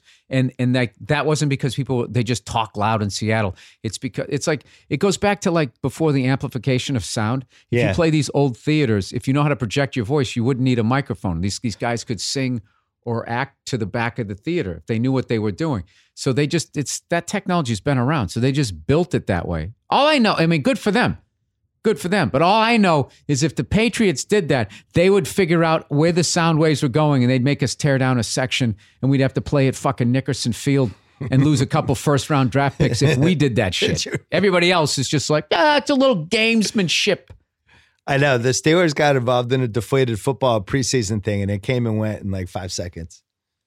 Well, that's one of the, I mean, that Jim Irsay hiring a guy to do an investigation on the team that he lost to in a playoff game. I mean, that was like an episode of Dukes of Hazzard. That was like, especially Jim Irsay of all people. Yeah, I know. Whatever. Who cares? Let's take a break and talk about a little gambling. People always ask me for advice. What team to bet on this week? What's going to happen? The truth is, I don't know who's going to win, but if you think you know, you got to check out my bookie. Trust me, guys, it's your best bet this season. They've been in business for years. They have great reviews online and their mobile site is easy to use, not to mention in-game live betting and the most rewarding player perks in the business. Plus, for fantasy guys out there, you can even bet the over-under on how many fantasy points a player will score each game. Lay down some cash. Win big today. You win, they pay. Join now. MyBookie will match your deposit dollar for dollar. Use the promo code Bill Simmons when creating your account to claim up to $1,000 in free play. That is MyBookie, MyBookie. Don't forget to use the promo code Bill Simmons when creating your account to claim the bonus. You play, you win, you get paid. Are you following the Jets QB? Like the Jets fans are really into Sam Darnold, but he's one of those guys. It's almost like he dropped from 1 to 3 because people didn't like his face. Oh, that's a big thing. There was like Eli. If Eli looked better with a helmet on, there's just something about him. He just looks like he's squished in there. And the guy he's a killer. You don't have to tell a Pats fan that guy's a killer, man. Yeah. And he gets better. He's like one of those guys, like I think he's bored in September and October. And then all of a sudden it's like, Eli, you have to win 7 of the last 9 games. And he's like, all right. And then that's like the dumb look on his face. Yeah. Yeah. That guy's not dumb, dude. He's not. We're the only fans who are afraid of him anymore. Huh? Eli. I think the Pats fans he's been getting shit on by the New York media his whole fucking career. That was, I don't know. I mean, at some point, you do have to get rid of your coach, but getting rid of Tom Coughlin, I mean, the guy owned the Patriots. Like, I don't know why you would do that. But, you know, people move on. So we'll see how they got that kid from Penn State at running back, whatever his name is. That Barkley. Guy. Oh, my God. Yeah. He went, I had a fantasy draft last night. He went for like $52. People were like already all in on him. He hasn't played yet. That's the best team for his style to go to, like just an old school. Like I actually, even though I'm a Patriots fan, I like the Giants because I've always liked defensive-minded teams. And it's funny how like certain teams just know how to draft guys. Like for whatever reason, the Giants, my whole life, and actually going before with Sam Huff and all those guys, they just always knew how to draft. They just see a linebacker like nobody else. Pittsburgh's another good team like that. And then you got other teams that just can't pick a winner like the Browns and the Bears, like they just can't get a quarterback. Like the amount of times where it's just like, all right, buddy, there's been 1 pick or 2 picks. You have the rest of the draft. Pick the guy that's going to be the guy. And especially the Bears. The Bears my whole life have never had a quarterback. They had what's his face? They had Cutler. They had a brief Cutler apex. Cutler sort of. He's like the modern day like Jeff George. Oh, he has all this ability and he just ends up pissing everybody off everywhere he goes. He's fun as a fan to watch the way he talks to the media and how much he doesn't give a fuck. But I gotta say, I miss him. Like we need a new. I love Jeff George and I love Jay Cutler. I like the anti-hero QB.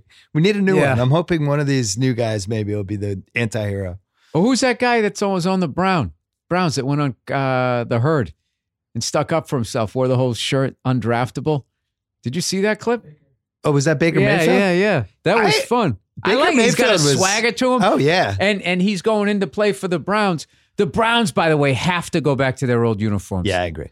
It's so funny. They barely tweaked them, but they completely fucked them up. Just go back. They were such like, they should dude, go back to the Jim Brown uniforms, yes, like from the 60s. That old all brown with the white numbers and the white pants with the stripe is one of the cleanest uniforms. And it's very hard to make Brown look cool, and they did it. I think it was the orange helmet that offset it. How long have I been in Hollywood? I'm really getting all fashionista over here. I thought Baker was going to be a bust, and I've already recanted and done a 180 on my own opinion because I was impressed by him.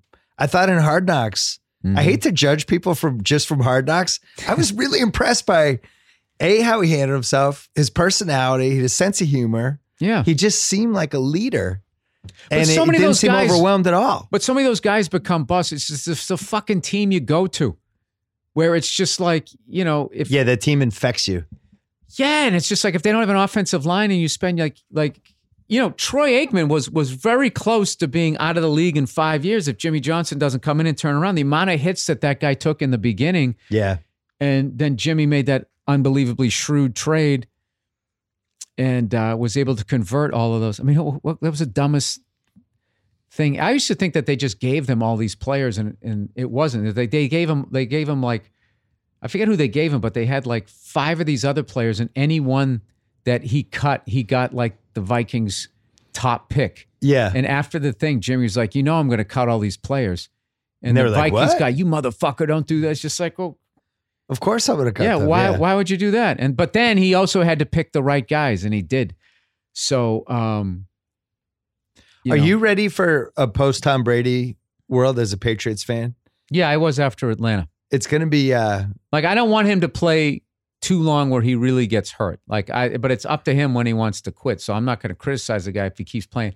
I just want him to go out on a high note. I mean, as much as I'm worried about the guy, because I can only superimpose how I felt at his age. Yeah. So this is me. But I mean, his last game, he threw for over 500 yards in the Super Bowl. He didn't fucking win, but I mean, anybody else is coming back. That's like a career year. So, it feels like it's going to have to end badly. There's no other way. Well, I'm just hoping. I just don't know what year it'll be. It could be in 2025. Like, who the hell knows? I never thought we'd see what he did last year. In this business, the thing that got him there is also the thing that can screw you over if you're not cognizant of it, which I think he is. And I think. Yeah, I'm not sure. I think he's going as long as he feels like he can still be good. And it does seem like he's... Which is okay, because I mean... Yeah, it seems like he's really driven to prove that he can completely alter the limits of what people thought a guy in the 40s hasn't he already could do. done? How old is he? 43? He's 41. Now, 41. No, he's 41. Now we're entering territory we haven't seen. We've seen 39. We've seen 40. Okay, so you saw a guys... 41-year-old guy throw for over 500 yards in a Super Bowl. Got his team in the Super Bowl, threw for over 500 yards. I mean, that's insane. But I think he wants to go to like 45. I think he wants us to be the all-time mic drop where people are like, holy shit, what happened? I think LeBron's wired the same way, to be honest. I think LeBron wants to play until like his kid's in the NBA. Yeah, but I mean, that's why they're great. Yeah. So, but this there's is what nothing worse though than watching a guy try to do that and then see a bunch of out of shape people who were never even picked in gym class start picking him apart, and the glee and the joy that they have doing it. The guys, because their own finally sports washed up. dream never got off the fucking ground. Yeah, like the cuntiness of sports writers is it's unparalleled. Other than the average jerk off on Twitter, you know what I mean? Yeah, I mean, we grew up with some boxers that stayed on too long. It seems like a recurring thing in boxing. They always have to have that. Those two knockouts. It's inherently a corrupt sport, and then they don't have any money. They don't. Yeah, they have to keep going. Yeah. So, but like, there's been a few people like that walk away. That have been smart, like in football. Elway was the best one. Two titles leaves. But I'm just saying, as far as before you have like any sort of like damage, like Barry Sanders playing 10 seasons and gone. Like I what that's going to do for the future of his health, considering what happens to a lot of these football players. Like Lynn Swann got out after 10 years. He played 10 seasons, got 4 rings, and had took a couple of huge hits though. Remember that Super Bowl where it seemed like, was he the one? Oh no, he took one, but I was thinking Sammy White. Sammy White took that one hit when it seemed like he died in the game. Oh, yeah. If you watch those old Raider highlights, it's like, oh my God. They just were punching guys in the head. Yeah. Like this one guy, he literally had like a cast and he would let you catch the ball and so then he would to the side of the head and you'd get knocked out and they act like that was a good hit. It's like, dude, you just sucker punched that guy.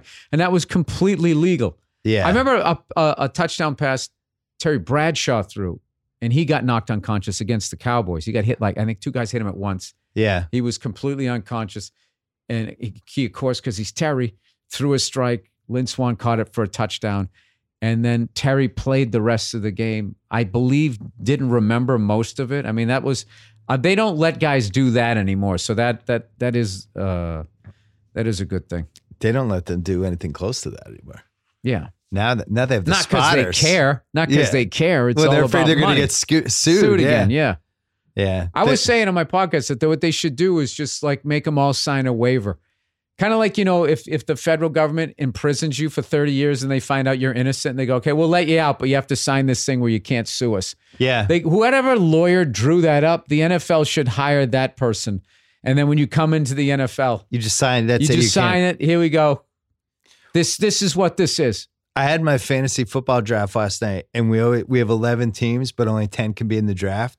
And the champ gets to vote somebody out. Okay. So the guy who was the champ, Dave Damashek, he drew up this legal document that I won't vote you out, but you can't vote me out for 5 years. And we all had to sign it to avoid getting voted out. And then he ended up voting out this one person. But I thought, like what you're saying about the NFL, episode that of can Survivor. It really was. That's what this is. It's Survivor, and it's caused a lot of tension and angst in our group. I hate it. I'm afraid to. Yeah, dude, you guys, you fucked up with that one.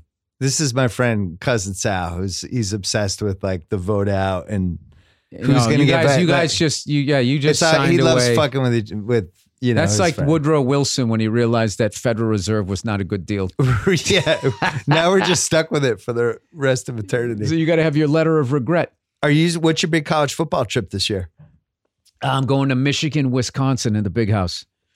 And have you done that one before? Yeah, I saw Michigan, Ohio State back 1999. That's when was it David Boston was playing, and I forget who Michigan had. Yeah, a long time ago. Remember how big that guy got so jacked on the Cardinals, David Boston. He was like the first football receiver I remember. I was like, wow, that guy's too big. He's gonna get hurt. Yeah, that was a great era in the Big Ten. That was before the SEC and their whole run. But it's funny that you like college football when like Massachusetts, it's so not a thing. I moved out here. And that's what got you. And the games came on so early and comedy shows got over so early. Like, you used to work the weekends in New York. I mean, you didn't get home till like 3 a.m. and you didn't fall asleep till 4:30. So I missed a lot of sports when I was there. And then I came out here. And, you weren't getting 8 spots a night in a weekend the way you could run around the city back in the day, at least in New York. So gave me this free time, and I just was like, all right, well, I'm not jumping on the Alabama bandwagon. So I liked Les Meyer with LSU, and I became an LSU fan. So there's a bunch of teams that I like. Historically, just good programs and stuff. And there's a lot of teams within the SEC that were good when I was growing up. So you're dating a lot of teams. You're not married to any of them. I'm married to LSU. You're married to LSU, but you have some mistresses. No, I'm just like, I'll be, if Tennessee gets good again, I'll be happy for them. So you had Belichick and Les Miles in your life at the same time. Yeah. Yeah, I did. That's really too extremes. He was fun, man. He was a fun guy where he would go for it. He had trick plays. He was eating the grass, and he just was crazy. The big things, we never had a quarterback, but this year, this new kid, forget his name. I just saw him. They pretty much handled University of Miami the other night until with 8 minutes left. All of a sudden, Miami started scoring. Then they were 2 touchdowns, 2-point conversions, 2 2-point conversions from tying it. That made me nervous, and I was like, there's no way they're going to do this. It's like, wait, I saw the Patriots do that 4 times to the Falcons, so it is doable. I went to a game there in Baton Rouge when they played Alabama. It was incredible. And they had the game won, and they fucking alligator armed it. They started playing Marty ball. Oh, Jesus. Mid-third quarter. Poor Marty. Yeah. Give me your top 4 stadiums. Give me the Mount Rushmore right now. Okay, well, college. I only need 8 more. in the professional, all 4 sports, 8 more home games that I have to go to. Oh, so you want in college? Okay. Wait, what are you talking about? I've banged out that many stadiums. You only have 8 left. Yeah, I've been to a home game of every football, baseball, every hockey, but like 3, and every basketball except like, I guess 5 maybe. Yeah. Football, you're talking college and pro? No. Just pro. Just pro, but college, I'm on my way. Give me the college that I've been to. The best 3 you've been to so far. It's tough, dude. I can't do it. Because college. Of course you can do it. No, I'll tell you why. Because in the NFL, they're all brand new stadiums. The NBA, baseball, so the memories aren't there. Yeah. Like when you're going into these old stadiums and Earl Campbell played here and all these amazing players. So I've been to the Rose Bowl, the LA Coliseum. The Rose Bowl is really cool. I actually wasn't prepared for what that was like. I go to that I go to the Rose Bowl game. I've gone to the last 10 in a row. Every New Year's Day I go to that. LA Coliseum where the first 2 Super Bowls were played. Every time I go there, I picture that video of Vince Lombardi and all those empty seats behind him when I go there. Max McGee throwing up in the sideline. The big house, Notre Dame. I remember Notre Dame was like, welcome to big time college football. This guy over the thing, the swamp last year. I went there. Not only did I see LSU versus the Florida Gators, it was right after Tom Petty, unfortunately, died, and he was from Gainesville. Yeah. And they played I Won't Back Down, and the whole crowd sang it. If you'll see it on YouTube, I was there. That's awesome. That gave me chills. LSU was incredible. I went to the Red River rivalry game in the Cotton Bowl, Texas versus Oklahoma. What about Ole Miss? That's on my bucket list. I'm going to go to that one. I've heard good things about that one. They've all been great. They just did. And then OSU, I went to a game there. They're playing Bowling Green, so that kind of sucked. But I was in Auburn 2 years ago. It was cool. And then they won, and it was like, hey, we're going to go toilet paper some trees. Like, what? Yeah, let's go do it. You guys are all doing that? What does that mean? Why are you doing that? I went to an Indiana University game when Bobby Knight was still there when they played Michigan State. Wow. I have never seen behavior. And he wasn't even getting technicals. I have never seen a coach. Like, dude, he was so far out onto the court. I forget, they gave up an easy bucket. Yeah. And the point guard's bringing up the court. And dude, he was yelling, and I thought his head was going to snap off the way he was like just throwing his head at as the guy was going up the court. And that was when I almost didn't get into it. I bought a student ticket and I was like 32 and they're looking at me. And I think I just said, come on, man. They go, all right, get in there. This is bucket list. I got to go. That's the best NBA arena, Conseco Field in Indiana. Because they built it just for basketball. Because most of these basketball arenas are built for hockey, so they have to be wider, so the seats aren't as close. And the is that Indiana right? one, yeah. So the legend goes to the games. He sits in the corner. Because if you do an NBA arena the right way or a basketball arena, the corner should actually be an awesome seat because it should be close. Yeah. But with the hockey, they have to make it super wide for all the guys to walk in and out. Right. So those corners are like too far away. So anyway, that was a good one. What's the best hockey arena? Montreal? Well, they have the new one. I went to the old Forum, and that was the old Forum. That was cool. I mean, that was like the place of our nightmares as children. But still, you had to respect it. Maple Leaf Gardens. I took a tour of that before they tore it down. That was incredible. I would say the Boston Garden. The new one? No, the old one. Oh yeah. Yeah. I mean, that place, seeing Celtic games there and Bruins games. I mean, that was literally, the deal. You felt like you were going to fall down onto the ice. They just, the pillars, the cigarette smoke, and the alcohol. Those fumes. little shit TVs. Remember if you got like the obstructed view? That little kitchen TV. It was like a 6-inch screen. You're supposed to, as like that black line was kept jumping, going up, you're supposed to watch it on that. And people think those stories are exaggerated. No, not at all. We used to sit in the tunnel because my dad had tickets. And you could hear the rats running around underneath us sometimes because you remember the tunnel, like they have the little screens. We could hear like little I never heard that. Shit. I just remember there was a guy one time. Those are rats. How tight it was. There was a guy, we had upper deck, and this guy was across the ice upper deck. And for some reason, Mike Milbury wasn't a popular Bruin at the time. And there were some reasons. Oh, I don't know. Well, I don't know any reason, but I just remember this guy stood up and just clear as day. The whole arena heard it. Just stood up and grabbed his dick. He goes, "Milbury, eat my meat," and he got this big laugh. And then he just sat down. There was all kinds of kids there. They all heard it. No usher came down to say like, hey, buddy, could you not grab your junk? Yeah. And spew out vulgar stuff across the entire fucking arena. Like the players on the bench heard it. That's how tight it was. How you feeling about hockey these days? I love it. And the more people criticize it, the more it warms Who's my heart. criticizing it? Well, everybody is always like, you can't see the puck. It doesn't translate to television. Why do they allow them to fight and all of that shit? And it's just like, dude, it's not for you. Just fucking move on to another sport. All these fucking assholes, they keep, and the NHL listens to them. They try to cater to these people who are going to continue to not watch hockey, and then they just alienate good fans like myself. I pat myself on the back. I will tell you this, after years of picking the wrong cities, they are on a roll right now with Nashville and Vegas, and I think Seattle's going to be huge.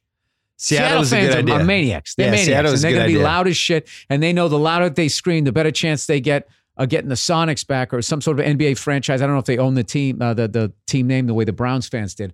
I think that's going to be a huge I got to say, I was absolutely flabbergasted and stunned by how well the Vegas thing went. I felt it was going to go the complete opposite way. It made no sense to me. I wouldn't have bet against you. It broke pretty much every rule I would have expected for what would make an NHL team work. But then as you watch it happen, and then it makes total sense. It's like, oh, the ticket brokers buy all the tickets. They just hand them out to this group of people. But then you have all these diehard people who don't live like right in Vegas, but are 20, 30 minutes away. And those are like the perfect blue collar hockey fans. Yeah. And what about that speech the guy gave? That was like right out of a movie. Oh, he said at the beginning of the season, he goes, you guys are all in this locker room for one reason and one reason only. Whoever you just played for didn't think you were good enough to be protected. Sports movie. To be protected. And they all just became one. That was one of those ones when I was watching, I was just like, I was rooting for the Capitals because one of my buddies, Josh Adam Myers, is a huge, longtime suffering Capitals fan. So I was rooting for him. But I was just like, if the Capitals don't win, this is just such a great story. To lose to the expansion team. No. That would have been tough for the Caps. Yeah. I was rooting for oddly enough, like totally within their wheelhouse. It's like, it sounds like something we do. I have some DC sports fans in my life, but I was the same way with you. I got into the Ovechkin thing. It reminded me of Nowitzki during that 2011 Dallas year when people had kind of written him off and he was over here and he's the MVP, but he shouldn't have been. That's when they beat Miami, right? And then they had the whole, it wasn't just Miami. Like they upset every team they beat in the playoffs was a team people thought they were going to lose to. I always felt bad for Mark Cuban because then the lockout happened. He wasn't allowed to talk to his players. So the second they won, he wasn't allowed to celebrate with them. It's just like, dude, what the? Right. There's no way. He must have been like, all right, everybody just. I think he was partying for like 7 weeks in a row anyway. I think he was fine. Yeah. I think he wanted that, especially after how they lost in 2006 when Wade and the refs and all that shit. So you're fine. You feel hockey's in a good place right now? Because I agree with you. It does seem like hockey is a great game. It seems like hockey's driven away all the casual fans and basically like, we're here. This is our sport. Stop telling us what to change. Fuck off. I hope I hope that's what they do. Just be happy being multimillionaires. Stop looking at other sports being like, why can't we be billionaires? It's just like, it's a fucking disease. Like, how big does your flat screen TV have to be? It does seem like the one professional league that hasn't really exploited this current decade where sports rights have, like the Premier League's gone way up. And these freaking MLS teams what about are all UFC? UFC went global like soccer. WWE. Like, I would say UFC has got to be, as far as globally goes, that's got to be second behind soccer as far as like it doesn't make a difference where they go. There's fans. People are going to watch it. NBA is above them, but UFC is definitely NBA. I think NBA's the league pass stuff. Like in these different countries they've gone into, it's been social media. Like you can always tell by the social media. So the soccer players have the biggest, Instagram footprints, Twitter footprints, stuff like that. Oh, okay. And the basketball is like really gone up. And that's the biggest difference between basketball and baseball right now. Is the baseball guys have no social media footprint at all. I would think that they would be bigger. Yeah. That post you have. Which one? That saved Pittsburgh. The fish that saved Pittsburgh. Yeah. I remember seeing that when I first got cable. 40-year anniversary coming up. Is that Gabe Kaplan in that movie or no? No, that's Gabe Kaplan's behind you to the right. That's the most politically incorrect sports movie of all time, Fast Break. Oh, I knew he did a basketball one. Yeah. That was the golden era of Fish That Saved Pittsburgh, Fast Break, and One-on-One with Robbie Benson. Oh, yeah. The trifecta. Oh, I love that movie, 101. Were you in a sports movie? Was I ever in a sports movie? No. Nothing? No. How did that happen? You've had so many like cameos and weird stuff in the movie industry. No, but so I just kind of. Also, I look like a fireman. I look like a cop. You couldn't have been. I don't really look like a flanker. Been in one of these Boston movies they made. You couldn't have been in like a cameo. I auditioned for Celtic Pride early in my career. There we go. Colin Quinn. Not Fever Pitch. Written movie. Fever Pitch. No, I just wasn't. No, I was never the guy. So, which sucks when you're young, but it's great when you're old. So you have a nice sort of gradual ascent. Yeah. And nobody bugs you. And it's perfect. So then if my descent is just as gradual, it should take me to the end of my life. One more break to talk about Squarespace, our old friends. Turn your dream into reality with Squarespace. They make it easier than ever to launch your passion project, whether you're looking to start a new business, showcase your work, publish content, sell products, or whatever you want to do. Squarespace, the tool for you. Beautiful templates, world-class designers, the ability to customize just about anything with a few clicks. Make a beautiful website by yourself. Their powerful e-commerce functionality lets you sell anything online. Analytics help you grow your site in real time. Everything optimized for mobile right out of the box. Nothing to patch or upgrade ever. Buying domains is simple. You'll get the help you need with Squarespace's 24/7 award-winning customer support. Squarespace empowers millions of people, from designers to lawyers, artists to gamers, even restaurants and gyms, to turn great ideas into something real. Head to squarespace.com/BS for a free trial. When you're ready to launch, use the offer code BS to save 10% off your first purchase of a website or domain. Squarespace.com/BS. Offer code BS. Can I ask you about the Louis stuff recently? Sure. What was your reaction to it? He comes back, he does comedy, and everybody gets pissed off. Well, I don't think it was everybody. It was a lot of people. Yeah, some people got pissed off, and then a lot of people thought, like, he's had enough. Let him up off the mat. I always equate it to, like, I'd watch a buddy of mine get into a fight. I wanted him to win. But after a while, it was like, all right, it's over. You got him. Like, let him up. I mean, they took everything from him. And, like, if he wants to go out and do stand-up, I mean, it's a free country. You don't have to like it. You don't have to go to the shows or anything like that. But I just wish we could get out of this. I wish we could get back to I don't know if that period ever existed, but I wish we could get to a period where you could discuss things and not just have to pick a have people start yelling at you and then try to destroy your career just because you have a difference of opinion. Where if you're on the same page going, hey, this behavior is not correct and should be dealt with, and then you're disagreeing on type of punishment, length of punishment, or anything like that, and then it just becomes like this thing where that we live in a world now where you have to be afraid to say that stuff. It's to people who are allegedly progressive. It's like, how are you progressive if I have a difference of opinion, and so then you're going to try to destroy me? Is the irony of that? I don't have a problem if somebody disagrees with me. I would never try to go out, and like ruin them to the point that they're out on the street, And then I also have like a there's a lot of shit where it's just like, this sounds like a job for the authorities and people who went to law school, as opposed to me, who's just some people on Twitter. Yeah, and me, like, what the fuck do I know about the legal system? I don't know any of this stuff, but like most people, I do have an opinion, and I don't have a problem if somebody disagrees with me. I would never go after them like that, especially if they haven't done anything other than weigh in on a topic. It's bizarre. Like, everybody on the internet, they're just such good people, like, without having to demonstrate it. That's what I love. Like, there'll be like a hashtag. I saw one. It was just things I don't tolerate. And adults were literally weighing in on this. And then they were just saying all of this obvious applause break shit, like racism, bigotry. My favorite one, mean people. It's like, what are you, fucking 5 mean people? And that's just like, what did you have to demonstrate that you don't do that? Now, is there video of you being somewhere with a bunch of white people and someone drops the N-word and then you don't tolerate it? Is there any of that evidence? Or did you just fucking just write a bunch of shit and it becomes like this self-serving fucking thing that's allegedly for the better good of society when it really isn't? It's like all those jerk-offs on Instagram acting like they're trying to inspire you and they're just trying to show you all the cool shit they have and their six-pack abs. You know? I'm so fucking sick of people on Instagram telling me how hard they're working. Yo, we out here grinding, out here trying to get this paper. It's just like, yeah, everybody is. Oh, do you have to work hard in life? I didn't realize that. It's just like, my favorite one, I love the one too where you bring all your cars out around the private jet. And it's just like, did you drive all those out there yourself and you just Ubered back to your garage? Did that take all day? Or did you have the gardener drive over the Hummer?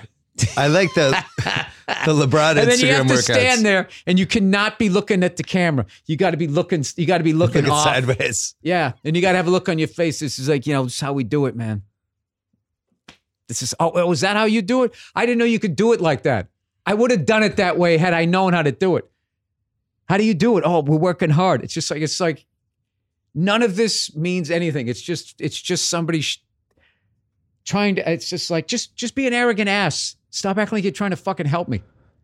The LeBron Instagram workout videos. You knew the old man in me was going to come out at some point in this fucking podcast. The LeBron Instagram workout videos. Like, I can't imagine Bird and Magic doing that 30 years ago, 35 years ago. Well, in defense of him, though, that didn't exist. They would have. There would have been people who did that shit. Bird never would have had it. Bird was like tarring his driveway during the summers. Like, Bird hurt his back tarring his fucking driveway. I know. Because they gave you that one standard brush. Yeah. I remember that. You want to pay somebody $7 an hour to do his driveway. He's making like $1 million a year. Well, how cheap he was. Come on, Larry. When he was in the Olympic Village, I ain't paying $8 for a beer and his 6'9" self just walked down the street to a bar to go get a beer. You talk about the great athletes who fuck their careers up in some way. Nobody ever talks about Larry Bird just being cheap. If he's not tarring his own driveway, he maybe plays like 7 more years.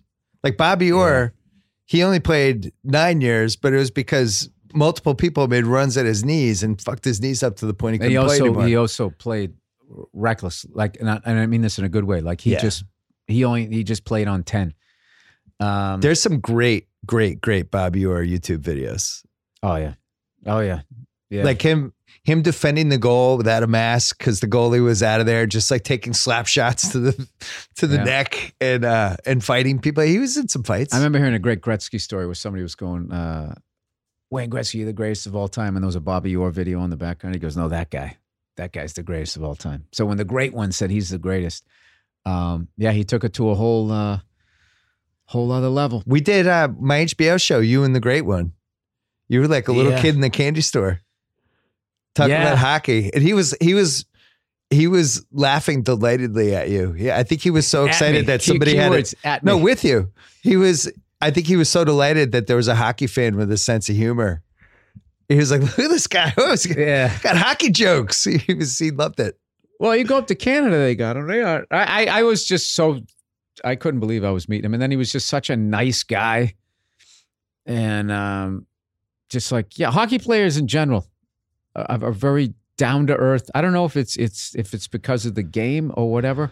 It's the Canadian DNA, I think, is a big part of that. Yeah, but there's so many like Europeans. They're just still in general, they're just like self-deprecating, like nice guys. I don't know why. It's funny because then you see the game and they're just beating the shit out of each other. They think they're a bunch of animals. Then you hang out with them. Oh, how are you? Good to see you. Oh, it was a good fight. Having some beers. Sometimes you win, sometimes you lose. So I got Efforts for Families. Let me promote some stuff. I got Efforts for Families season 3. We're done. Netflix is going to give us a release date, hopefully by October, and it should be coming out before the end of the year. That's all. The last time we did one of these, I told you how we wouldn't let my son watch it. Mm-hmm. That's good parenting. No, he started watching it. He's kids love our show. Yeah. Kids love our show. I'm sure that the crazy Netflix algorithm that's going to control our lives someday is reporting back on the kids. But I don't know if they're signing in on their parents' account or whatever. But no, they're doing that. They're signing into. You can flick over from like the kid's account to the dad account, and that's how they're getting it. Yeah. Yeah. Well, it's been a fun and then MSG. For some reason, you scheduled TD Bank North, I saw on October 5th. It's almost definitely going to be a Red Sox playoff game. It's like a Sophie's Choice type of situation. I'm going to go, but I'm going to go back for like a week. Well, everybody, they'll have, they'll probably be watching the game live. I don't know. Who knows? Maybe it's a road game, but still they want to watch it. Yeah, I didn't think about that. As they were winning like 1,000 games this year. Although they're playing 500 ball now, which I think is a great thing. They finally had their little swerve at a time when you would want it, which is August. Rather than October. Yeah, exactly. The Yankees haven't been winning, so they're still 8.5 back. Who's your MVP, Mookie or JD? Oh, that's tough. I think it's dead even. What about Sale, though? Because Sale prevented us. That guy prevents us from having any sort of a losing streak. Dude, but they're resting him for October. I know. I like that. You know what they're doing. I wish we'd done that with Clemens in 86. Is Price all right? I know he had that comeback or hit him on the wrist. I never know with Price. Price and my daughter are the two most fragile people in my life right now. Don't know what to expect with Price. Just hoping he's going to make it. So yeah, big tour and then and the podcast. Big tour and then I got the podcast and Efforts for Family and then Front Runner. Those are the things I have going on in my life. Front Runner. Well, who's your character in Front Runner?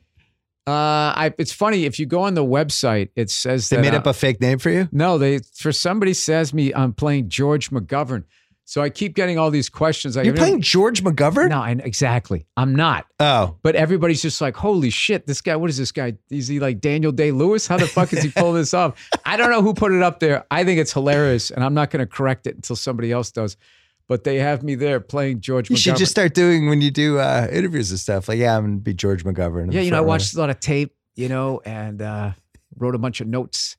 No, I play a guy who works for the Miami Herald. Oh. Yep. Who, curiously enough, has a Boston accent. So he moved there from Boston. Yeah, he did. Yeah. All my characters. For an internship. Yeah. I remember one time I did a sitcom, a failed pilot that took place in Wisconsin, and how they explained away my accent was... He went to BU for 4 years or something like that. And it's just like, he just completely lost. He can't. And then he goes back to Wisconsin. Then he should get his Midwest accent back. I could do it now. I think I could do more of a Midwest accent. But yeah. Bill Burr, pleasure as always. Thank you for having me, Bill. All right. Thanks so much to Bill Burr. Thanks to ZipRecruiter. Don't forget to check them out. ZipRecruiter.com/BS. Thanks to Simply Safe. Remember, Simply Safe Home Security, prepared for anything. If a storm takes out your power, they're ready. If your phone line gets cut, they're ready. If your keypad gets destroyed, Simply Safe will get you the help you need. Maybe you don't need to be ready for every worst case scenario, but that's what makes Simply Safe great.